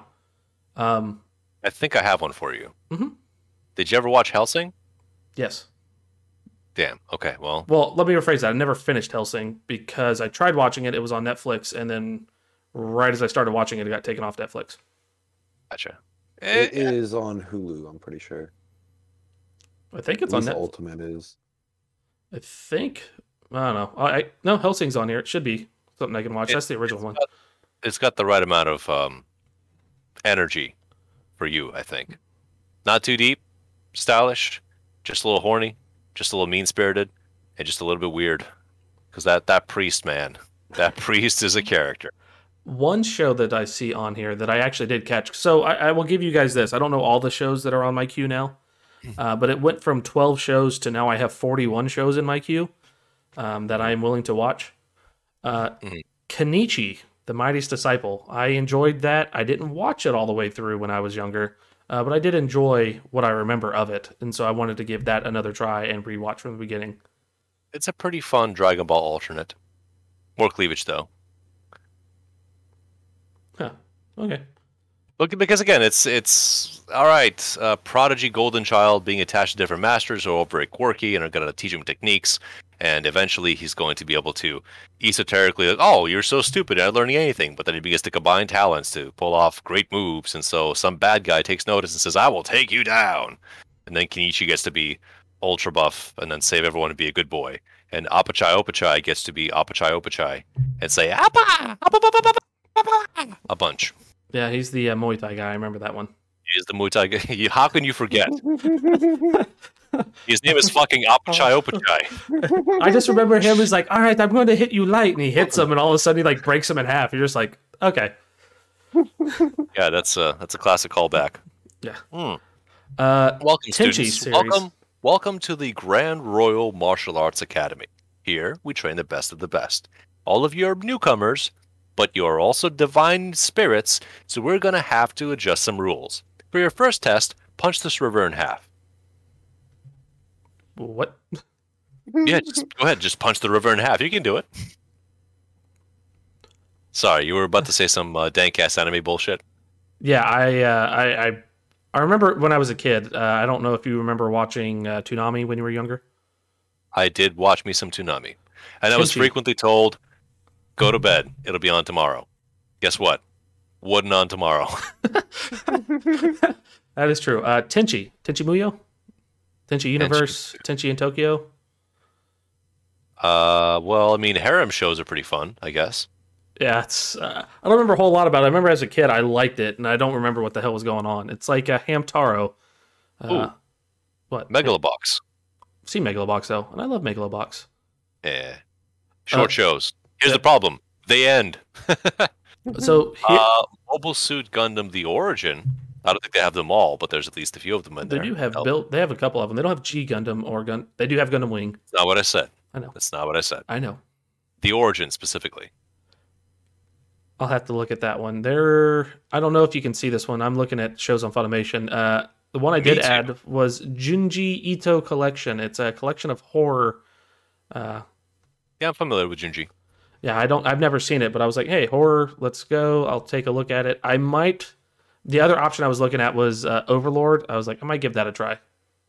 I hear very mediocre things. Yeah, I've seen a couple episodes of Overlord, and even by like episode 4 or 5, I was just over it, really.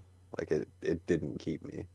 One that I've heard very good things about, and Chuck, so you can be the one to be well ahead of me in information, Mob Psycho 100, I think, is something you might enjoy.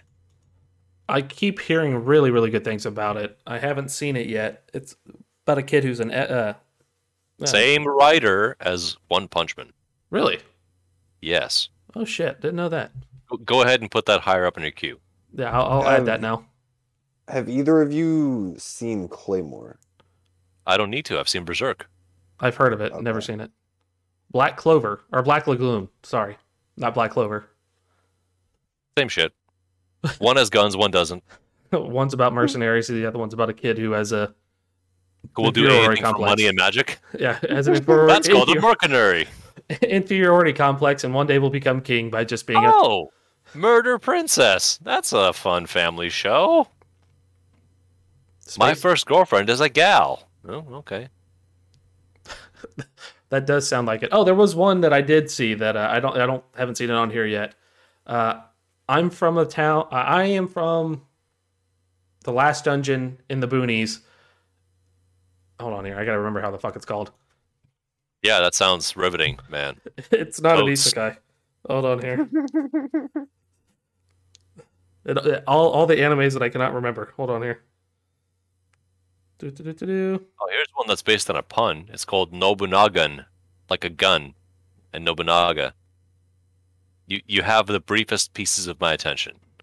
Nobunaga. The world changes forever when her school trip to Taiwan is interrupted by a surprise monster attack. Her life is spared by the arrival of a government agency that battles the monsters with weapons. And then there's more text. Okay, so here's the name of the show. Then this wasn't a half bad show. Suppose a kid from the last dungeon boonies moved to a starter town. Why is my phone going off? Because someone's calling you. I just do it. That wasn't bad. I was just I had to get desperate there. I was like, fucking shut off. I was like, fuck it. Just launched it behind me. There's Outlaw Star. That's a pretty fun show. I have had that in my queue since I got Funimation. I still haven't watched it yet. Okay, it should be its standout. I hear very uneven things about Psycho-Pass. I think something like Season 1, very good. Season 2, pretty good. Season 3, what? But I can't firsthand vouch for it. I have. I think I told you about the show that I started watching, Ghost Stories. That one was good, but that is not on Did Funimation. Uh, that dub is just too precious for weebs. oh yeah, no, it's a great. There's another one that's on Ooh, Prison Amazon. School. There's a live action on there too. I heard good things about it, but that is definitely Okay, okay, hang on. Why is there a live action? I don't know. I don't know why there's a live action. I've never watched the show. I have seen that teacher with the choker in other places. There How can you is a possibly live. compare? There's a live action of Assassination Classroom too. No, but super monster tittage cleave. How are you going to compare in real life? Breast You implants. just well, I mean, but again, it's not the same effect. If the show is famous for a big curvy lady, getting a live action big curvy lady cannot compare to the show. Well, that's the same thing that I had with like the Full Metal Alchemist live action. I was like, how are they going to do lust? Like I'm assuming they were going to do CGI fingers, and if they don't get the right chick, like you said, she's intentionally made to be lustful, so she has Well, gigantic, simple. voluptuous bosoms. No, you just hire Terry Crews. Yeah, you could do that. He would definitely work there. But that was my whole curiosity. But I watched the first 5 seconds of the live action anime of Full Metal Alchemist and turned it off. Mm-hmm. Couldn't do it. They're You very have a lot of attachment to the show. It makes sense. yeah. I do. It holds a place near and dear to my heart. SSSSS Gridman. As It's all right. I wasn't too pleased with it. Devil May Cry anime wasn't half bad. I watched that when I was younger. When you were younger, it wasn't half bad. It will not hold up now. Yeah, I was about to say you probably hold it in high respects because of nostalgia. You like pizza? You like ice cream? You like pizza and ice cream? You're welcome, Chucks, to watch Samurai 7. I did not enjoy Samurai 7. I aggressively did not enjoy Samurai 7, but you might love the shit out of it. I may. Why do you say that, bro? Well, simple. I get the exaggeration, and I understand completely what the visual language is telling me, but in the age of the deep future, space samurai must defend a shitty village because the Emperor asked them to. And this one time in the opening scene, the lead dude jumped out of his starfighter across space to cleave a cruiser in two with a human-sized sword because he's just that good at cutting stuff. And then he didn't die in the explosion, and he landed back in his fighter, folded his arms, and flew away. And I about shit a brick. Not because I don't like exaggerations, because that is just such nothing personnel kid energy. It's aggressive. Like, oh yeah, and then the big samurai man is a robotman, and his head comes off, and he's always yelling like Kikucho in Seven Samurai, the Kurosawa film. And it's just the same story, but all the bandits are big mechs, but our human-sized characters can fend them off because they're just that cool. And I have a hard time enjoying this shit. Yeah, I started watching Samurai 7. Got to the first episode and was like, it's all right. Never went back to it. Hey, Sengoku Basara, the series, unless they're just the movies. No, it's a series. I need to finish those. I started that. Never finished it. Yeah, you have a habit of not finishing stuff, huh? Yeah, I do. You finished twice that we know of. Yeah. Yeah. There's proof of at least 2. Correct. Hey, Sergeant Frog. All right, that's a fun. I remember that when I was a kid from the old Dragon Ball Z ads that they used to have on the DVDs. I never watched it, but I've heard good things about it. I just never watched it. I think it'll be impenetrable to you. It's cutesy and fun, but it's got a lot of, let's call it, local culture in jokes that I don't know how well you'll understand any of it because you didn't grow up there. Neither did I, so I don't know.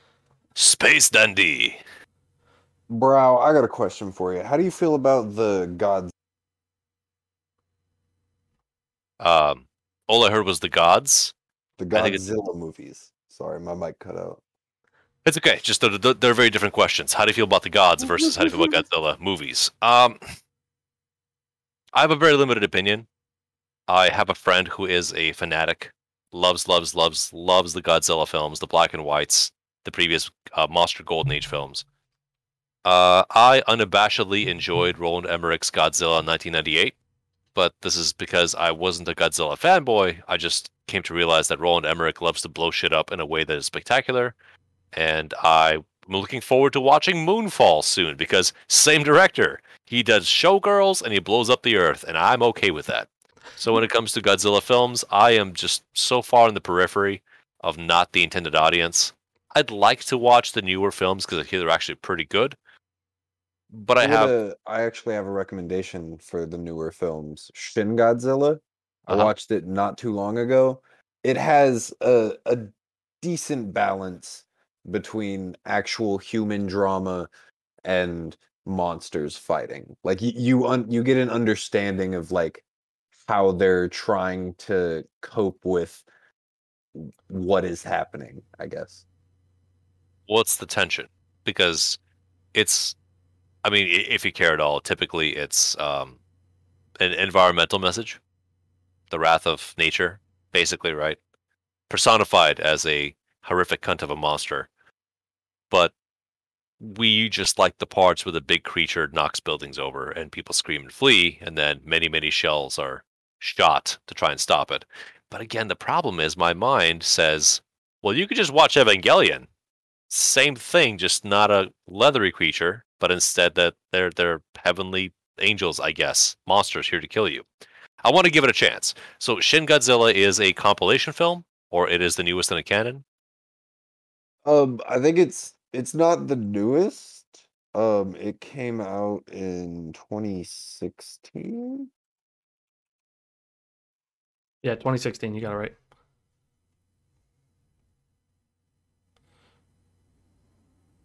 right. Chucks, real quick. Uh-huh. I hear praise from multiple sources for the ancient Magus's Bride.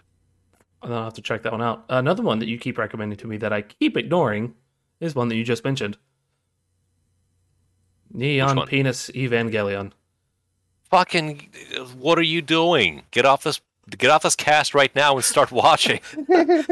Like Big Mech. Well, that's the thing. Like Big Mech animes haven't always been my thing. Like It's not a Big Mech anime. No, it's not. I've watched what is it? Breadbasket, Breadwinner, Shortbread, something like that. Bread Sword, yes. Bread Sword. Thank you. I couldn't remember his name. I've watched that thing like Fork bread. Fork bread. Sure, we'll call him that too. I watched his review on it multiple times, and if it's the way he's talking about it, I'll probably like it. But I don't know. I keep seeing it, and I'm like, I will watch that one day. Here's the problem. I'm still willing to talk about Godzilla, of course. Don't worry about it. But just with Chucks, it's there's this really, really good pasta dish with basil Alfredo. It's fucking tits. It's got the bacon. It's got the shredded duck. It's rich and full of flavor. And it's amazing, and it's got a good lingering spice. But you have so many packets of ramen to eat before that. I don't think you'll give a shit by the time you're done with all of them. You have to make an executive choice and say, okay, if I hit 2 or 3 bad shows in a row, I'm watching this. I'm skipping to this. I cannot afford to spend any more time just delving through mediocrity. Colorful characters making smug faces at the screen. That's just like browsing the trending now in shows queue. Yeah, one of these 16 shows is great. Gotta watch them all to find out which one it is. I don't want you to spend time cheaply when good stuff is available and will inform your assessment of other things you encounter, and develop your critical language as well, because you'll see something done in such a way that you might not have words for it, but it will leave a mark, and you will think about it, and you might even ask people and talk to people and learn to express more deeply the things you feel about the things you love. Isn't that worth it? It is. It is indeed. So what exactly is your counter to that? Because then, I mean, I'm American. The Genius Princess and Psyche season 1, and The Devil is a Part-Timer, which actually I started watching a long time ago. I actually like that. I watched that too. I like the premise. It's cheeky, at least. Yeah. But it still requires me to be patient and say, just get all the animu out, just squeeze that out, get back to the good stuff. It does do that. I mean, it's not bad, and they're finally releasing a season 2 or part 2 of it, so I want to see what they do with that. I will say nothing has really hit me enough to where I want to know what happens or want to like hit me in the feels or anything of the sort in a while. I think the last thing that really, really did that, we've already talked about before, is the silent voice or shape of voice, depending on where you're at. Again, those are standalone films. They are. They respect your time more and deliver their message and story in a manageable fashion versus gotta get to season 3. Oh man, the new season of Rising of the Shield Hero is out. I don't care. Poor I, boy gets stronger. Good for him. it's like any other Shonen Jump. You know what's going to happen, but you just gotta know. What It's about like Escaflowne? That's a classic. I've never heard of it. Okay. Uh, well, it's an isekai, so you're on familiar ground there. But this time, a girl falls through to a new world where there are kingdom disputes of protomechs, which are large suits of armor fueled by wires and dragon hearts, fighting over land. And Prince Alan Shazar has to reclaim his honor with a cat girl. Um, and you see, the What? problem is, by me saying all of that, it sounds trite and cheap, but this came out in '96 before this was done to death, before there were mint stamping copycat shows back and forth. And yeah, it does have mechs. I understand this is in my wheelhouse, but the show still felt significant because it took its time and told its story in a non-bloated fashion, as far as I recall. Hmm. Hey, So yeah, I just honestly do whatever 2 bullshit shows you're gonna do, and then just jump right into Evangelion. I got you. There Hey, are no excuses. give me 2 seconds, and you guys talk amongst yourself for a second. Okay, talk to me about Ghidorah. All right, so a lot of the reason that I like this movie is just how like bad Godzilla looks. Bad as Like in it has quality. it has the charm of the older, derpier Godzillas, but it's still like an all right movie. And you get to see like 4 or 5 different evolutions of this Godzilla throughout the movie. In Gojira. Let's see. 2016 film. Buddy of mine did rave about it, but I gotta get some images here, see what's up. Yeah, the Oh, so, earlier so it's stages of the monster are quite ridiculous. okay. I see. So it's a exomorphic embryo that can still wreck a house. Yeah. What is happening with fifth form? Okay, so we have a horrific creature episode. What do you think the intended message or emotional impact is of this?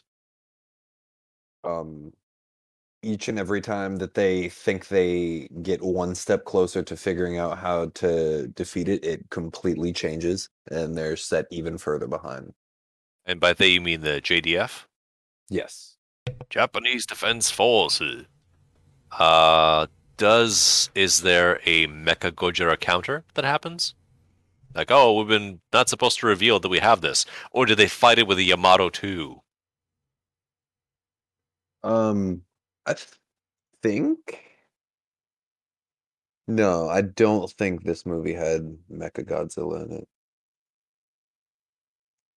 I could be wrong though. I don't remember the end of the movie.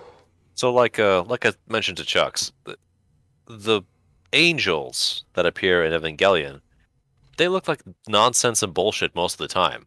A few look like they're understandable threats, but sometimes you look in a geometric shape or a rainbow, thinking, "What the fuck do you want me to do here? It doesn't have a discernible anatomy. What do I? What? Right. I have a knife. Talk to me. What do you want?" So within that, Godzilla looking unnerving or derpy, not the important part. I'm out of my teens. I'm out of my 20s. The thing doesn't have to look good to do things. Like I used to be really scared of the baby in Eraserhead, but now I kind of wanted to watch the movie because my temperament and eyes are adjusted to seeing disturbing things, and I can go past the part where the body goes, that was freaky. I can move past that to say, okay, well, it's designed deliberately to evoke something. So what are we seeing? What is it struggling with? What is it good at? And where is it going? Plus, Metalocalypse helped me a lot with seeing pretty brutal and gross stuff happen and go, yeah, you can laugh at this. It's pitched in a laughable way. It makes sense. Yeah. This one time, Murderface bit off my fingers and he smoked him on stage. Murderface! Ah, yes. The Fukushima Daiichi nuclear disaster. Truly, Shin Godzilla is the reactor in all of our hearts. Coast Guard, Tokyo Bay, nuclear fission. Well, tell me a little more about your relationship with Godzilla movies. Um, like you, I had a friend that was absolutely like a fanatic of them. He had a dedicated shelf to different Godzilla figurines that he had bought, and he owned all of the movies. Um, and like a year and a half ago ish, one night whenever I was over at his house, we were all hanging out.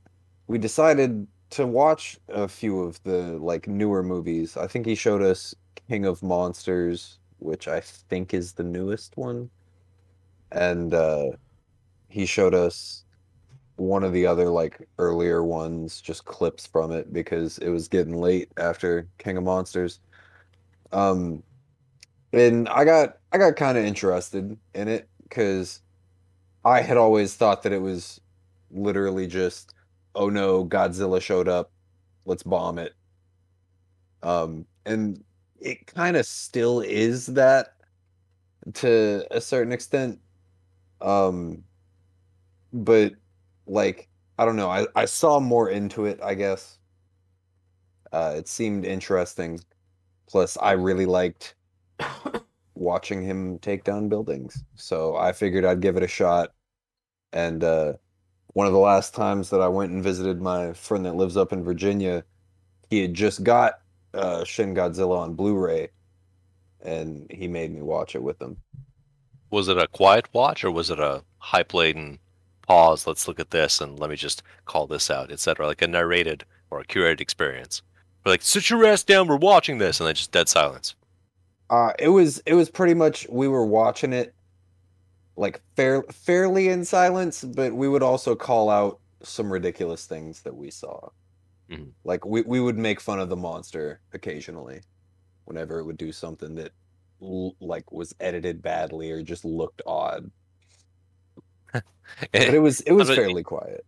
you got to ask, like, they know how to do this better. This is a choice, right? This is not a mistake. Yeah, because I mean it was 2016. They Mhm. had to have like they had better options. Sure. And if you get into some of the how the sausage is made pieces of film craft and storytelling, sometimes those elements can actually make it significantly more appealing or noteworthy because it's a shame when you watch a perfectly competent film where nothing stands out. You think, Yeah. yeah, Jason Statham sure did action stuff, click. But when you watch Crank, that doesn't happen because the creators know what they're working with and the audience is just audacious at first, and they can't believe that they're going this far. And then afterwards, if it's a rewatch, you know exactly what's going to happen. Go fucking do it, yeah, do the thing. You're excited because it's a celebration of a stupid premise that we're taking seriously and we're going to run with. Now, the Godzilla films, as has been said, I mean, this is not at all original to me, but this is a allegory for natural forces that are beyond man's control. If we lean this back into my recent rewatch of The Lighthouse, which I watched for a second time and then showed my wife for the first time, and it was very rewarding because usually when we watch a film, I'd like to have a discussion about the movie, and that lasts for about 3 or 4 sentences, and then she just, okay, well, sleepy now, got to go to bed. But in this case, she was so affected that she actually pulled her phone out, started doing her own research to figure out stuff that she needed more clarification or just insight on, which I found very rewarding. But in Lighthouse, it's a jutting mound of rock with enough soil to put down a light station upon, and you got room for a noise box and a tall torch, and then a little house where you hope you don't get rained in on. So Yeah. it's fucking hopeless and 220 miles in every direction. Like, what are you planning to do here? Well, we have to establish a command presence over Mother Nature and the ocean by putting a torch on this rock to say, "See, you don't scare me. I will not run my vessel aground on this fucking rock." But if it rains really hard, the whole thing washes away. So, oops. Same thing for Godzilla. If you do things in a congruous, natural fashion, maybe it will stay asleep at the bottom of the ocean. But if you start fucking around, you're going to find out that Godzilla will arise and start to lay waste in punishment. You'll say, "Oh, we have the neutron mine. Just go ahead and use that," and it's going to eat it for breakfast and keep coming, or evolve to a next piece because you don't control this. You don't have mastery. And usually, when Godzilla is turned away from the path of destruction, it's through appeasement or vengeance. So the resolution must take place. Or a similar creature, also a force. Maybe there's different flavor storms, different rogue currents of water or air. Hard to say. But then Mothra sprinkles its crack dust on Godzilla. It goes, "Oh yes, the sleepy medicine," and then wanders back into the seas. It's actually a Cthulhu story, but it's a Japanese story. It's an unknowable, unfathomable goddamn monster. Nothing you try is gonna kill it. You might make it your friend, but that friend may also turn on you if it sees you littering. So, good luck grappling with those concepts. I'm back, by the way. Sorry, I didn't notify anybody. Welcome back. Is shit in this one? Is Godzilla the bad guy, or is he the good guy in this one? Like, is he there to defeat a monster? Were you listening? Were you listening? It's a force of nature. Good and bad does not apply. Well, let me rephrase this. And so, some of the films, like the other monster, is the one that's there to destroy shit. Godzilla is there to stop that monster from destroying shit. How is it in this one? I'm pretty sure in this one, Godzilla comes like to wreak havoc. Ah. Oh. And when Godzilla is there to fight a monster, it's not for the human's sake. Yeah. No, it's for Mother's Nature. Balance out an imbalance. Yep. Like, a little uppity right there. You're the wrong color, boy. Like, hold my beer. Gotta take care of this.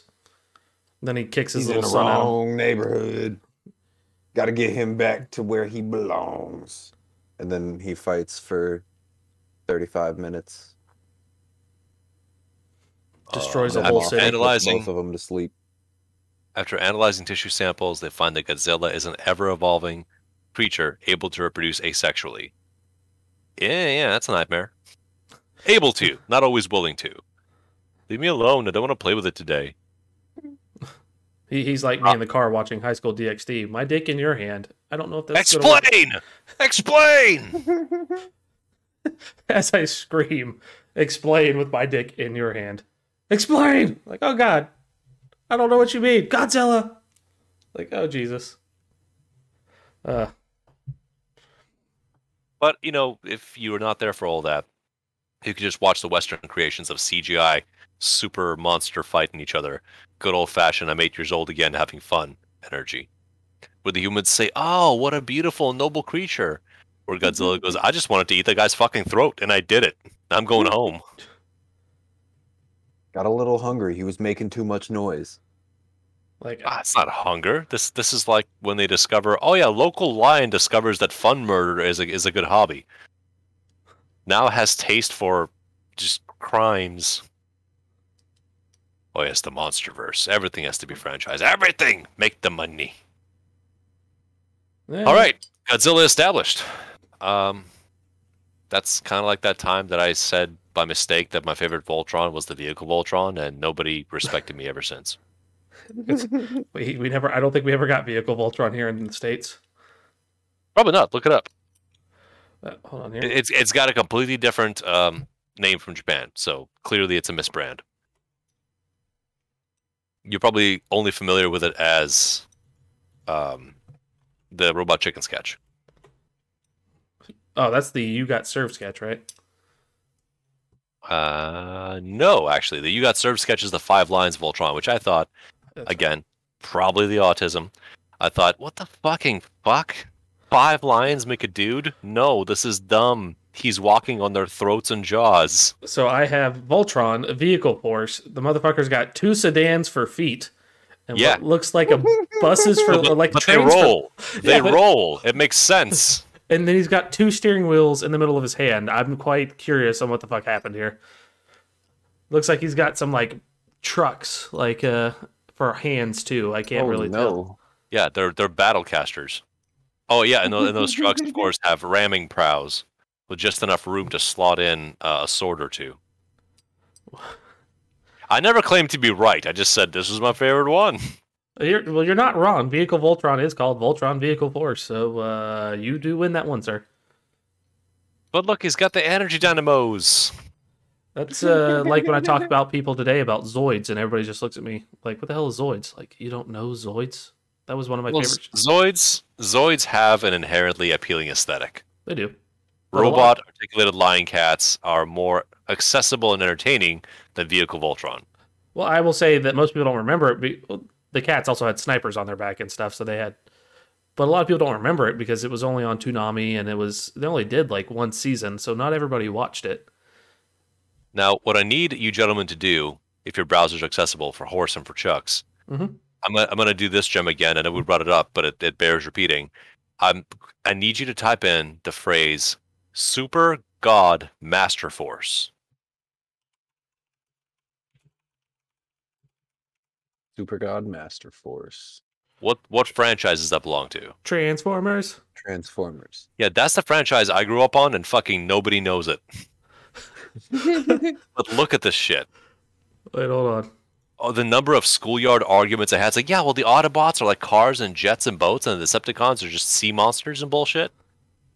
And Megatron turns into a hand. You mean a gun? No, I mean a hand. Yeah, he's a gun. No.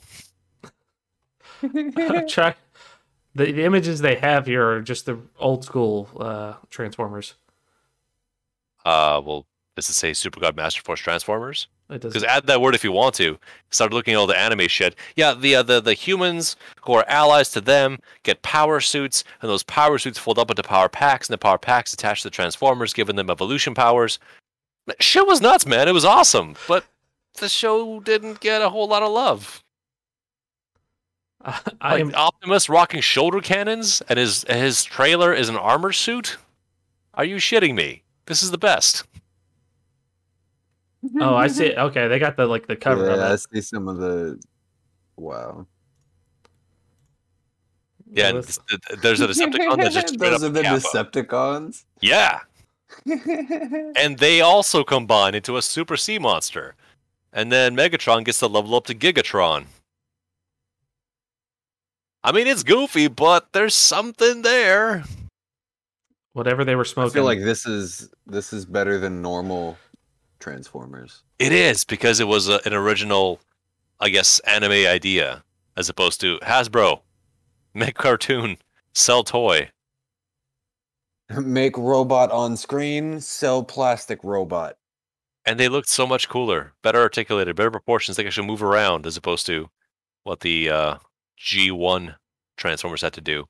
I mean, I'm not going to take anything away from the Transformers animated film. That's a little miracle in its own. But it's so good. Is this a video link? Okay. All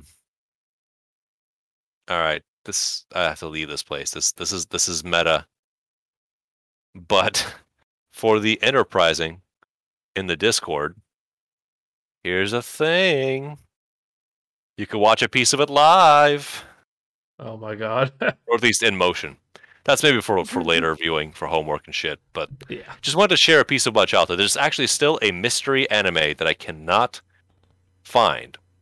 And the problem is my soft-brained 7-year-old head is trying to grasp the idea of overlapping series being chopped up and remarketed repeatedly to other people and as different shows.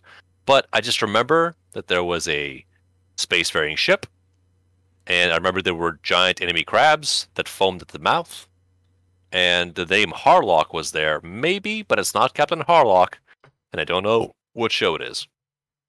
So that's frustrating.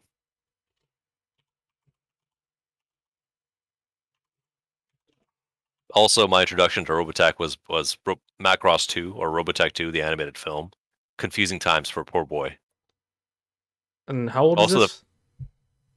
The show? Yeah. Oh, 1988. Also, the first Dune book I read was Chapter House Dune. Don't judge me. Let's see here. You said the guy's name was what? Haruko? Well, see, Captain Harlock is a series, but I don't think it's actually Captain Harlock. But it could be. Let's find Was out. it Harlock Saga?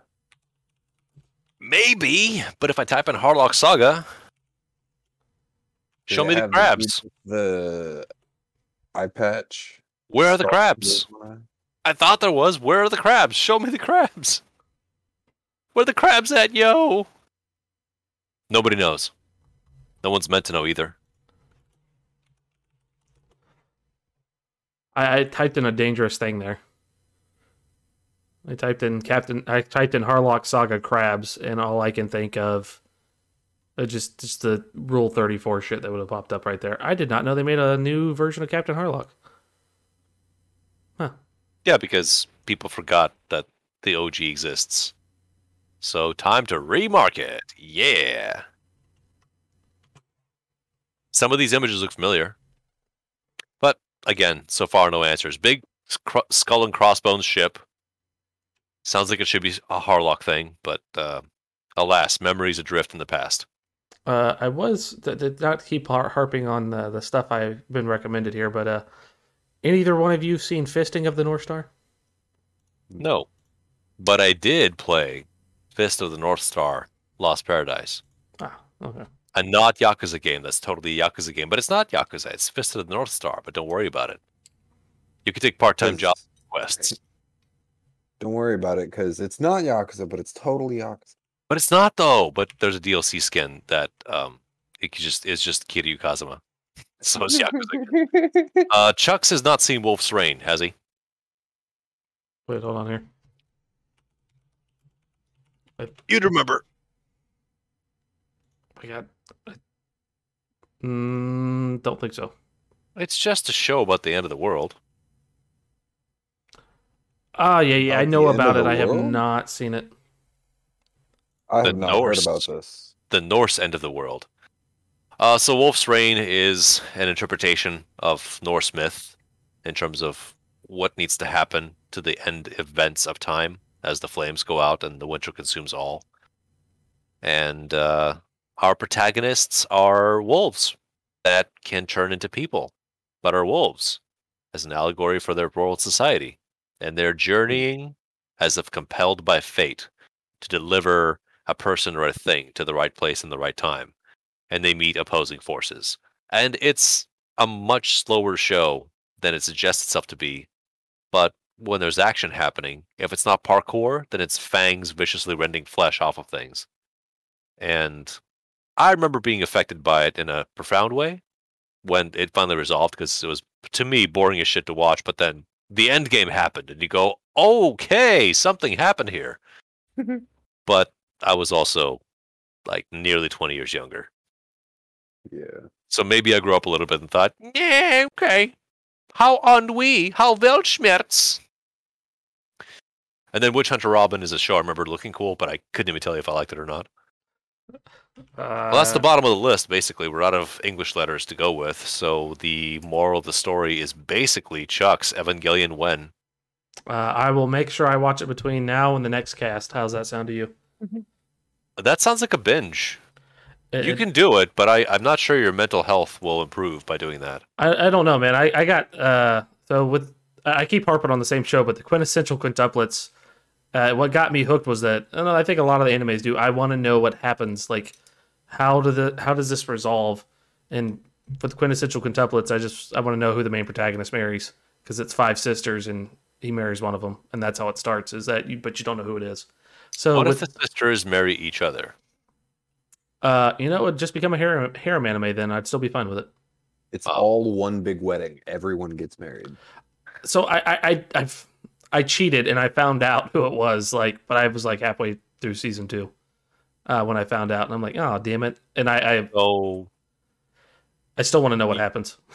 I don't know why, but I found cheated. out. What the fuck is happening?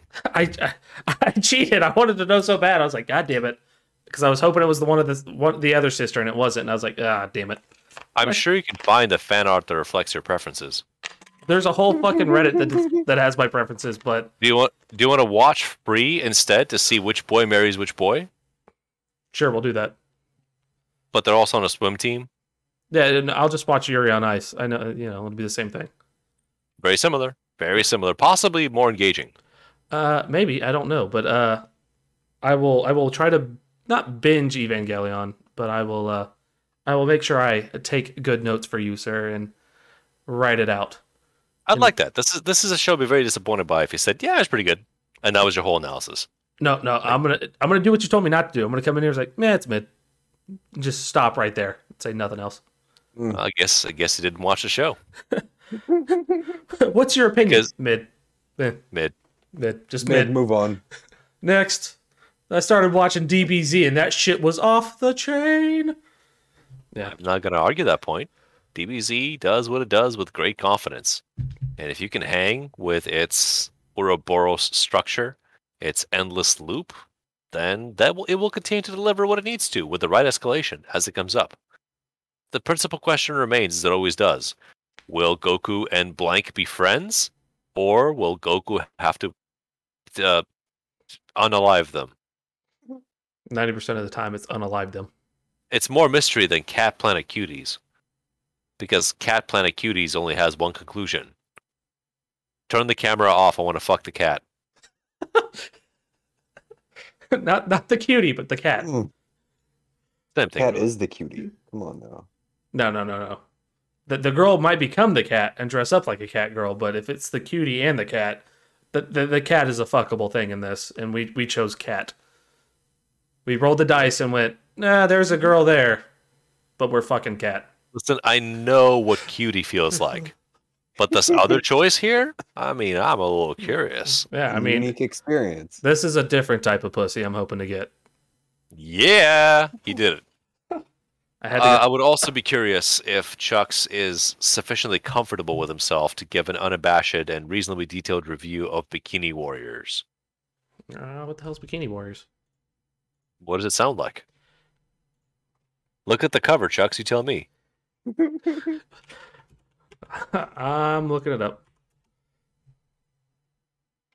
I'm sure it has fantastic character development. Please tell me, is it on? It better, oh my god, is it on Funimation? I haven't left the Funimation list. Everything I'm discussing is on the list you have access to. Why would I do anything outside of that except for Evangelion? Bikini Warriors does seem like a very serious plot-based character development anime. Very rich in culture. Yes. Hold on here. Holding on to something.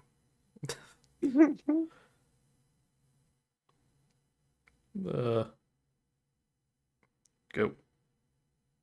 Yep, I'll watch it. It's on here. It's on my queue. Let's do this. I'll give you an As long as you're able to provide sincere analysis and without the giggles of booby. The booby bounce, the volume, the swaying, that's all a given. What is the show doing within and outside of that? And in between, if you want. And over and underneath and from the side, too. I can do the same for High School DxD. I have no issue with that either. Sure. But It- when a show gets so close to fan art without being fan art, I tend to get a little bit upset.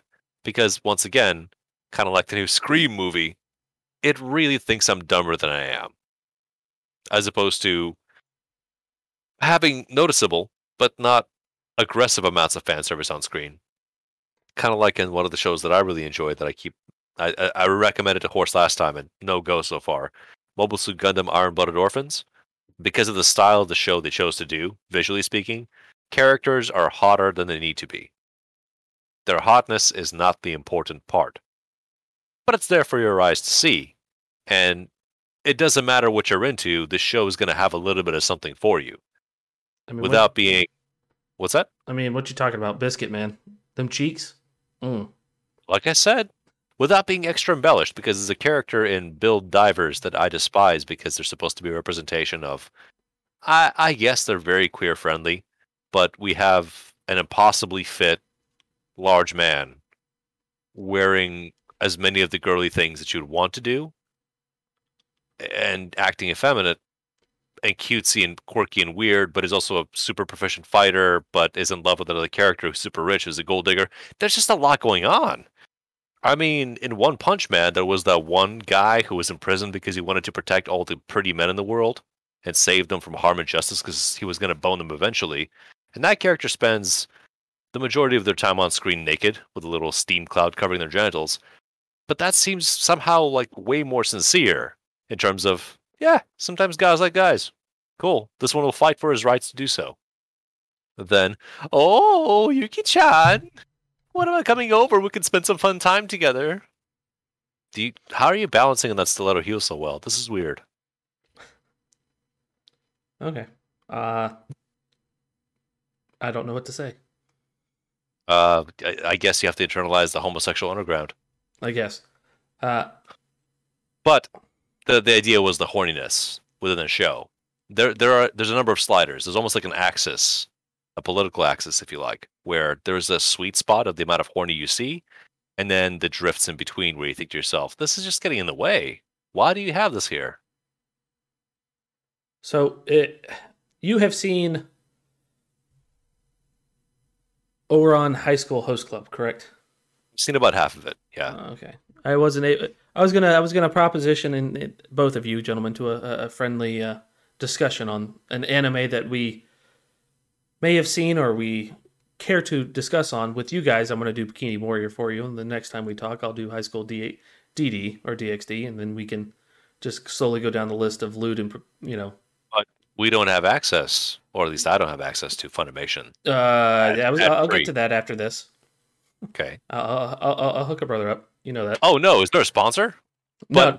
If only. The fairest thing here is for you to watch a show that we already know, because it's new to you, familiar to us, and the discussion can be fresh. Correct. But if we all watch the same show together, the burden is all three of us have to take whatever free time we have and then grind through whatever ulcerous fucking cancer nonsense that you throw at us and say, okay, here's me squeezing the rock really hard for the sweat droppings. No. I'm not getting at that. I'm saying a show that we all do the same thing. Here's a show that I'm going to watch that I doubt that you guys I haven't seen either, but a show that maybe me and Horse have watched that you haven't seen, and we'll pick one out for you, and you give us your opinions on it. I doubt. Okay. I see where that's going. And where it's going is Dragonaut the Resonance and that wide ass on the cover. Oh, dear God. What is that under, sir? Because I'm in that whole list here. It's under Funimation, low Ds. Oh, you're actually Just on the website. What do you think I've been doing? I am on just Google looking through their shit. Hold on here. Okay, that sounds like a Chucky thing to do. Wholeheartedly. Hey, how does that asshole feel past that elbow? Really Is your arm numb yet? Does it feel like a stranger looking for purchase? All right. You don't know who it is searching around in there, but you know what's up there. And it's attached to your shoulder. I'm a little bit at loath to agree to the Animu things. If only because, yes, it's chunk by chunk content. And yes, it is accessible. But it's much more time demanding than attention demanding of things like films. Because it's easier to spare 2 hours than 8 to 16 hours. And I don't like to watch shows that I don't enjoy sped up or skipping around, but they really tempt me to sometimes because it's really apparent what's going to happen next. I gotcha. Just go, okay, how'd you land it? Like when you watch an adult clip and you think to yourself, okay, premise, okay, courtship, touching, okay, head stuff, hand stuff, pelvis stuff, position 1, position 2, position 3, and finish. And you get to skip around those timestamps to whatever your preference is, provided it's a vanilla story. Personally, I like the denouement after everyone goes, "Oh, right, I was supposed to fix a faucet. Shit, I forgot my tools, and now I'm sleepy. Do you think I could borrow your bathroom?" What was the name of the show again that you were looking at? Just now? Yeah. It's under the G's, EFG, or is D's? D's. It was Dragonaut. Yeah, No? Dragonaut the Resonance. Yeah, I mean that cover is pretty hard to miss. Even look at like Dragonaut Academy next to it, and then and there's Drifters, which looks cheap. Anime's fucking dumb, man. Yeah, a lot of anime is really, really stupid. I like stuff that is good, but there's single items among a sea of colorful covers, and they're meant to distract. I'd say something like, hey guys, Made in Abyss is really good. I've only watched 3 episodes and thought to myself, I would like to come back and pursue this further. Vinland Saga, I got 7 episodes into and thought to myself, this will likely be a very familiar sort of structure show, so I'll leave it off for later. But I like what I saw so far. It's just not amazing. And it's hard to hit those because sometimes the best it can do is a real solid 7 out of 10. But is that what I'm looking for? Or do I want to get those 8s and 9s? You want to get the 8s to 10s, but occasionally a 6 and a 7, brings you back down so you can enjoy those 8 to 10s. I suppose. Or I could just watch anime infrequently. So when it's time for some, I go, all right, let's get the good shit again. Have they made anything new in the last 3 years? No? Good. That's on schedule. What's good from the mid-aughts? Oh, okay. Well, yeah. No, I was going to say, I will take up your challenge, sir. I will get you a good synopsis of Dragon Bikini Warriors or Bikini Warriors. I don't know. Not synopsis. Not what I'm looking for. We can read a wiki blurb. Yes. Your impressions, things you noticed, things that were meaningful to you, things that bothered you, things that excited you. We need your takeaways. I don't need the summary of the show. Gotcha. Unless it's a significant story where it's exactly what you think it is until it isn't. If that makes sense. If the story is exactly what you think it is, I don't need to hear it. Just say standard plot. Heroes with limited supplies need to defend the crown. They recruit brave champions, prove their strength. Make bonds of friendship, 3 of them die. They cut off and preserve the tits. It's kind of weird. They make a tit stew, even weirder. They summon Cthulhu, tentacles everywhere, really harrowing. Couldn't sleep for 2 days, but we fuck the bad guy to death with the tentacles. Everyone goes home happy. One of them stays behind her as a princess. See, that is a story I wasn't expecting. If it's anything short of that, save your breath. I know what this is. Got it. It's only 12 episodes, so I can knock this in 6 hours or less. Ooh, hold on here. Holding on once again to the load-bearing limb. Well, it's saying the episodes are only 4 minutes and 6 seconds, so this would be like a one session for you. Yeah, I mean, and you'll finish in each one. But see, that's great. That's a great one shot. Where what I want you to do is, if you watch that 4-minute episode, watch it again. But this time, there's no surprise. It's critical analysis. Jot down some notes. Repeat as you see fit. This is something you can do at home, most likely. But the entire exercise is, this trains you to look at and speak to what you saw, any genre, anything. And take steps away from, yeah, it was pretty good. I came. It was fun. Gotcha. I will well, that's a given. If I'm watching this, we at least know there's going to be a minimum of 12. Sure, but maybe you won't. Maybe you'll say to yourself, wow, this is so brazen and in your face that I can't really get into this. It's like, is this what you want? It's what you fucking want, don't you? Here it is. Are you happy? That's not the mood I want. Jerry down the road, he's into that shit. I'm not. Can we cuddle? No! Drown in my tit! It's not a terrible way to go out. You think so, but it's proven that asphyxiation, next to being on fire, is one of the most panic-inducing and terrifying ways to die. I want to know who did that study. Pol Pot. Oh yeah, that makes sense. It just, hey, let's find out how this feels. Just throw him in the water and see what happens when he dies. Okay. They keep score. All right, this guy's gonna go in the water. All right, now set that one on fire. What the fuck?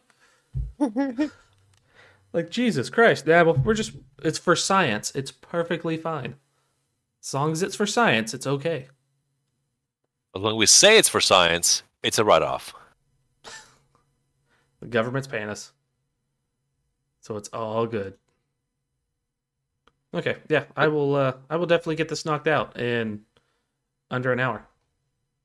And I will watch it a couple times. Take your time, yeah, and wash your hands. Hey guys, I know you told me to give you a really good detailed description of what I thought about this show. What I remember is this pen is still stuck to my hand a week later. Yeah, I And was I gonna say take the notes are stuck together. How weird. the notes are stuck together, so I can't read them, and the pen stuck to my hand, and I have taken multiple showers. I don't know what to do. Have you tried industrial solvent? Yes. I mean, I tried huffing it, but that didn't help. Big. Daily lives of high school boys. I gotta stop staring at this fucking anime nonsense. And I mean that lovingly. People enjoy it. Please enjoy it. Do the thing. Just Browbeat has a very hard time with stuff that hints at being something that it isn't, and then underdelivers, and everyone loves it, but they only love it because they don't know that anything else out there exists. I would This cannot be sustained. I would like to know your opinions. So like after you do the big booty show, I would like to know your opinions on the one I've been raving about, the quintessential quintuplets, to see what your opinion on this is. A slice of life anime that you can watch with your wife and discuss between each other, and like, how do you feel about this? I'd like to hear about that one too, just for later on. Oh, I make the gentlest of promises. I know you do. One I mostly intend to break because I see this. It just looks like poison. But It is. but I have seen this name before on channels like Glass Reflection, meaning it's not actually bad. It might just be as good as Avatar: The Last Airbender, which means it might be great, but not quite for me. Have you And it finished even that? has 2 seasons. No, we're about 3/4 into book 3. So you're getting close to the end. Just that whole fucking side plot of the Steam present. I just did not enjoy it. That was one of my least favorite parts of the show too. I mean, the way I say it is, oh shit, there was a clearance sale on Stupid Socks. Buy one, get 3. You feared, what was it? You should have feared me more than you feared her. It's like, no, we're good. We did this intentionally. I didn't like the episode either, but that's what I Well, episode? No, 4 episodes, I think. It's a solid block. Oh yeah, it is. And also, where is Thirst Trap Iroh? I mean, the dude's been doing bar stars routines for the last month plus in his cell off of lean rice grains. I mean, if he had a smartphone, he would be doing fucking thirst trap TikToks, I promise you. Oh, he would be. I agree. So just keep sidelining him, because just wait for it. Just wait. The wait makes it better. The wait makes it okay. It's going to be so impactful. Stop disrespecting my time. Well, see, the show is actually designed for 14-year-olds to just kind of chill out and stay occupied, and then 10-year-olds to sit down and feel really sophisticated, and 7-year-olds to see the bright, shiny colors and stop licking the paint. You were supposed to stop licking the paint? You were supposed to, but Oh, fuck. in your case, it's your parents took a look Hux and does said, that to this day. Yeah, I keep. They're called paint chips for a reason. Fuck. "Oh, this one's got a nice smoky flavor." It does. It tastes like hickory. And my mama. Oh, you're not supposed to lick the dildo. Oh, damn it. It was called a lightsaber. And it smelled funny. It was. In a gentle pivot, Yeah. gentlemen, please take a look at a game called Nobody Saves the World. I have heard about this. No, you haven't. Stop lying. One of our favorite YouTubers that you showed me recently did a review on this. That is just true. Skill Up did a review on this. Yep. And seeing this game makes me want to play Guacamelee. Just to see what the creator is really good at doing. Like, I know it on paper, but I haven't played it or done it or run through it. The art style reminds me of Alien Hominid / Castle Crashers. Is it the same guys? Nope. Behemoth Well, Chicken? No. No. This is Drinkbox Studios. Mutant Blobs Attack, Guacamelee, Guacamelee 2, and now Nobody Saves the World. Horse, any reactions or thoughts?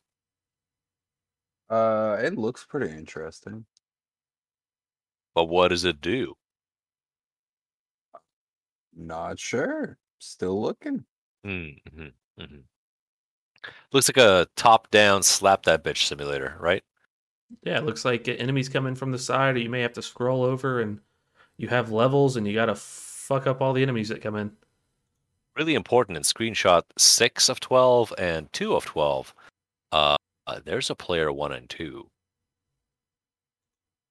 Ooh. Yeah, that could be a thing. Also, 11. Okay, so based on the skill up review, the most tactile and satisfying component possible here is that you have unconventional character classes. And as you level them up, they open up branches to different linking character classes.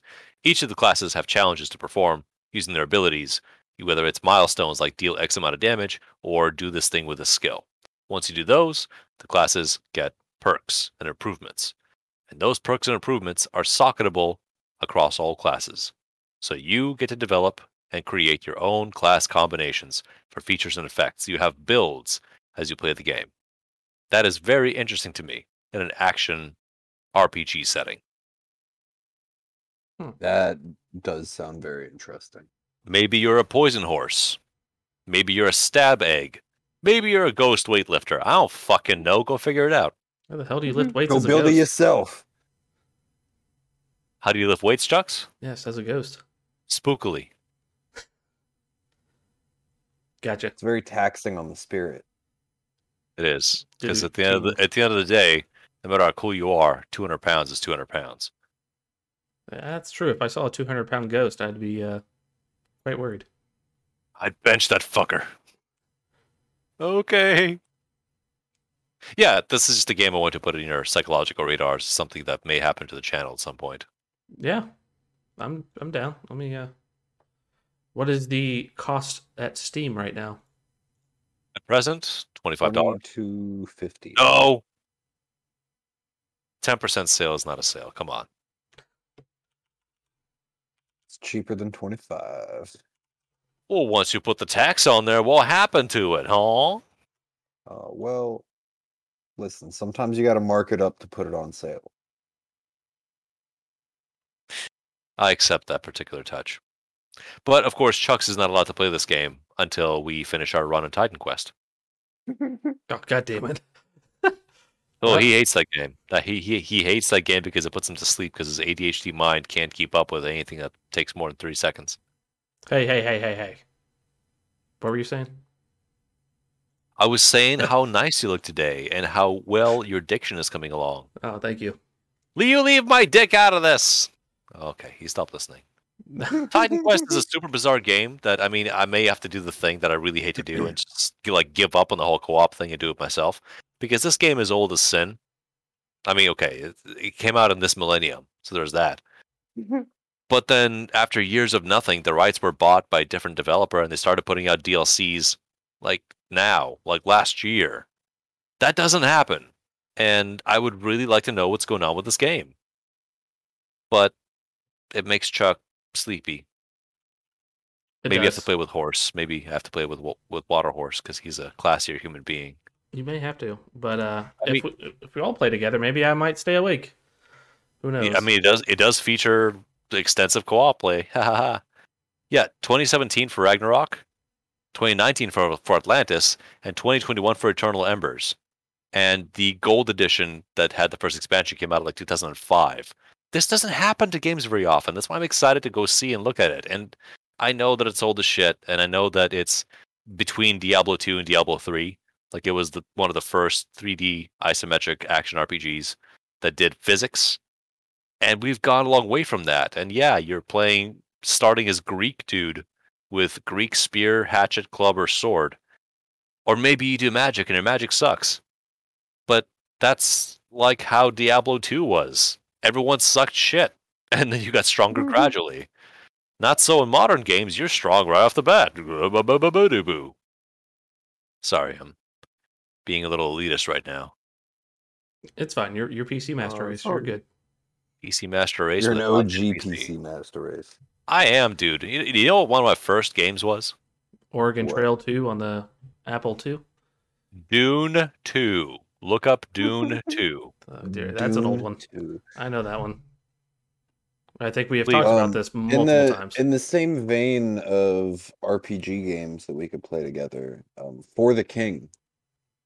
Oh dear God, I remember that one. That was Have on. any of you played it? I'm thinking of the directed-to-disc home video Dungeon Siege movie.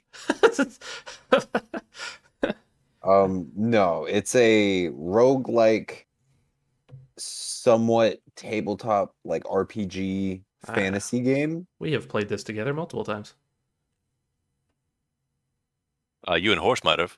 Yeah, no, not. Yeah, my bad. Me and Horse have. The Royal We. Oh, dude, that's some prime PC gaming graphics right there. Dune 2. 1992. Yeah, Dune 2. And I need you to really like take in the part that it's calling it out like, oh, I'm the sequel to the book, bitch. That's what's happening. Yeah, this is widely considered to be the grandfather of real-time strategy. So I respect the fact that most of my age peers were doing shit with Mario and Link and Samus. I was advancing the interests of Harkonnen across the sands of Arrakis. So don't come at me with this shit. What about what year did Command and Conquer come out originally? Type it in. I'm finding out now. Consider the difference.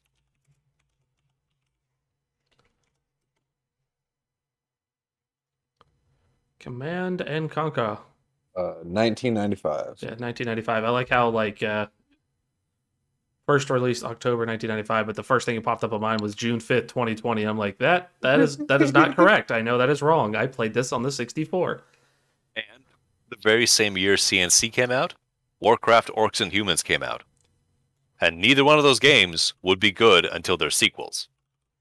I'm confident in saying that because CNC 1, no fun to play. Red Alert, significantly more fun to play. It was meant to be an expansion pack and became an RPG. Oh, excuse me, a standalone. Warcraft 1, balls. Balls, shit, balls, fuck balls. Warcraft 2, significantly more playable. But they had time to improve. And I'm not saying that Dune 2 was fun to play by modern standards, but there was nothing like this or beyond this at the time. And I got wrecked often. And I have to remind you this, not my first language. So I had to figure this out in a foreign language. And I did. Some people learn Japanese from Mother 1, 2, and 3, but I didn't do that.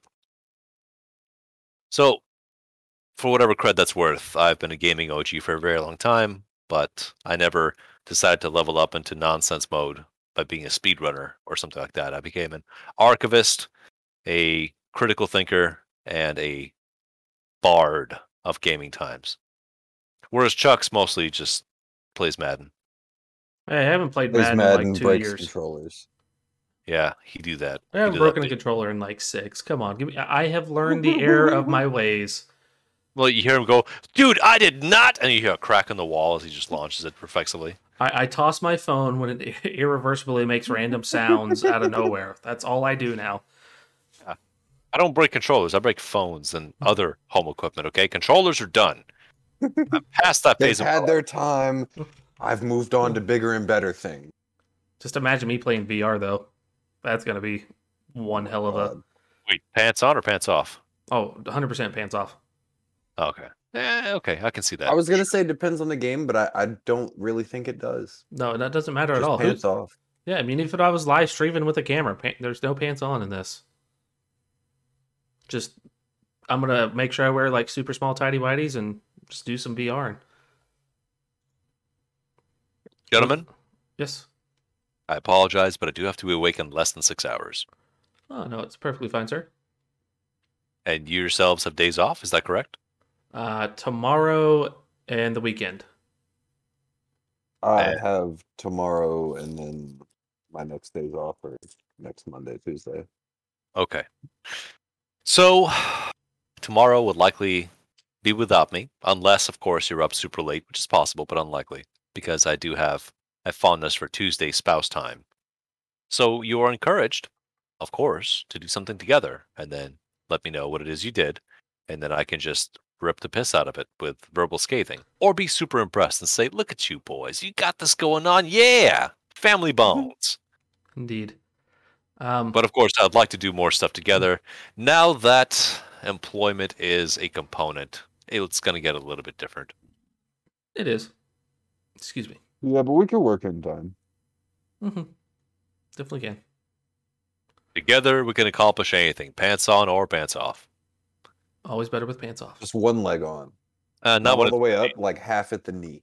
What are you amputated? Like what do you mean one leg on? Are you talking about a pants leg or just having one I'm of your talking legs about on? Pants. Okay, because you're like one leg on, so I have an image of you just with the one leg sitting there with then one with just a knee and nothing above it. Well, by one leg on, he means the middle flagpole. So the pants are proudly flapping around the hips of bare legs.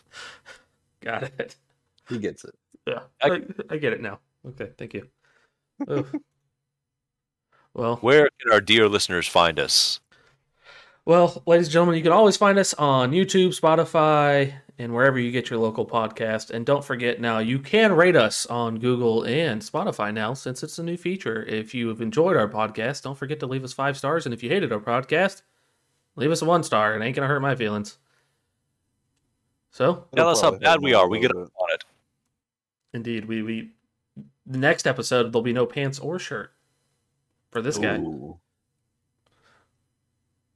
That sounds enticing. I'll be back for that. It is enticing, especially since I'm on a wooden chair, so it's glued to my ass 90% of the time. Can't really Facecam move. stream when? Say what? Facecam stream when? When I buy a camera for my computer, so between now and the end of time. Please leave your desire to establish a Patreon in the comments so that Chucks can share his pasty glory with the world. Oh, no, sir. There's no Patreon for that. You better go to my OnlyFans. So Maybe get- buy I him a am coffee the only first. fan. Ha! Come on, Chucks. It is the South, so yeah, that makes sense. Joined at the hip, making wet mutt noises. Nasty. Well, everybody, for Grime and Game, I've been Nutchucks. Been browbeat. And Waterhorse. Till next time, guys. We'll see you then.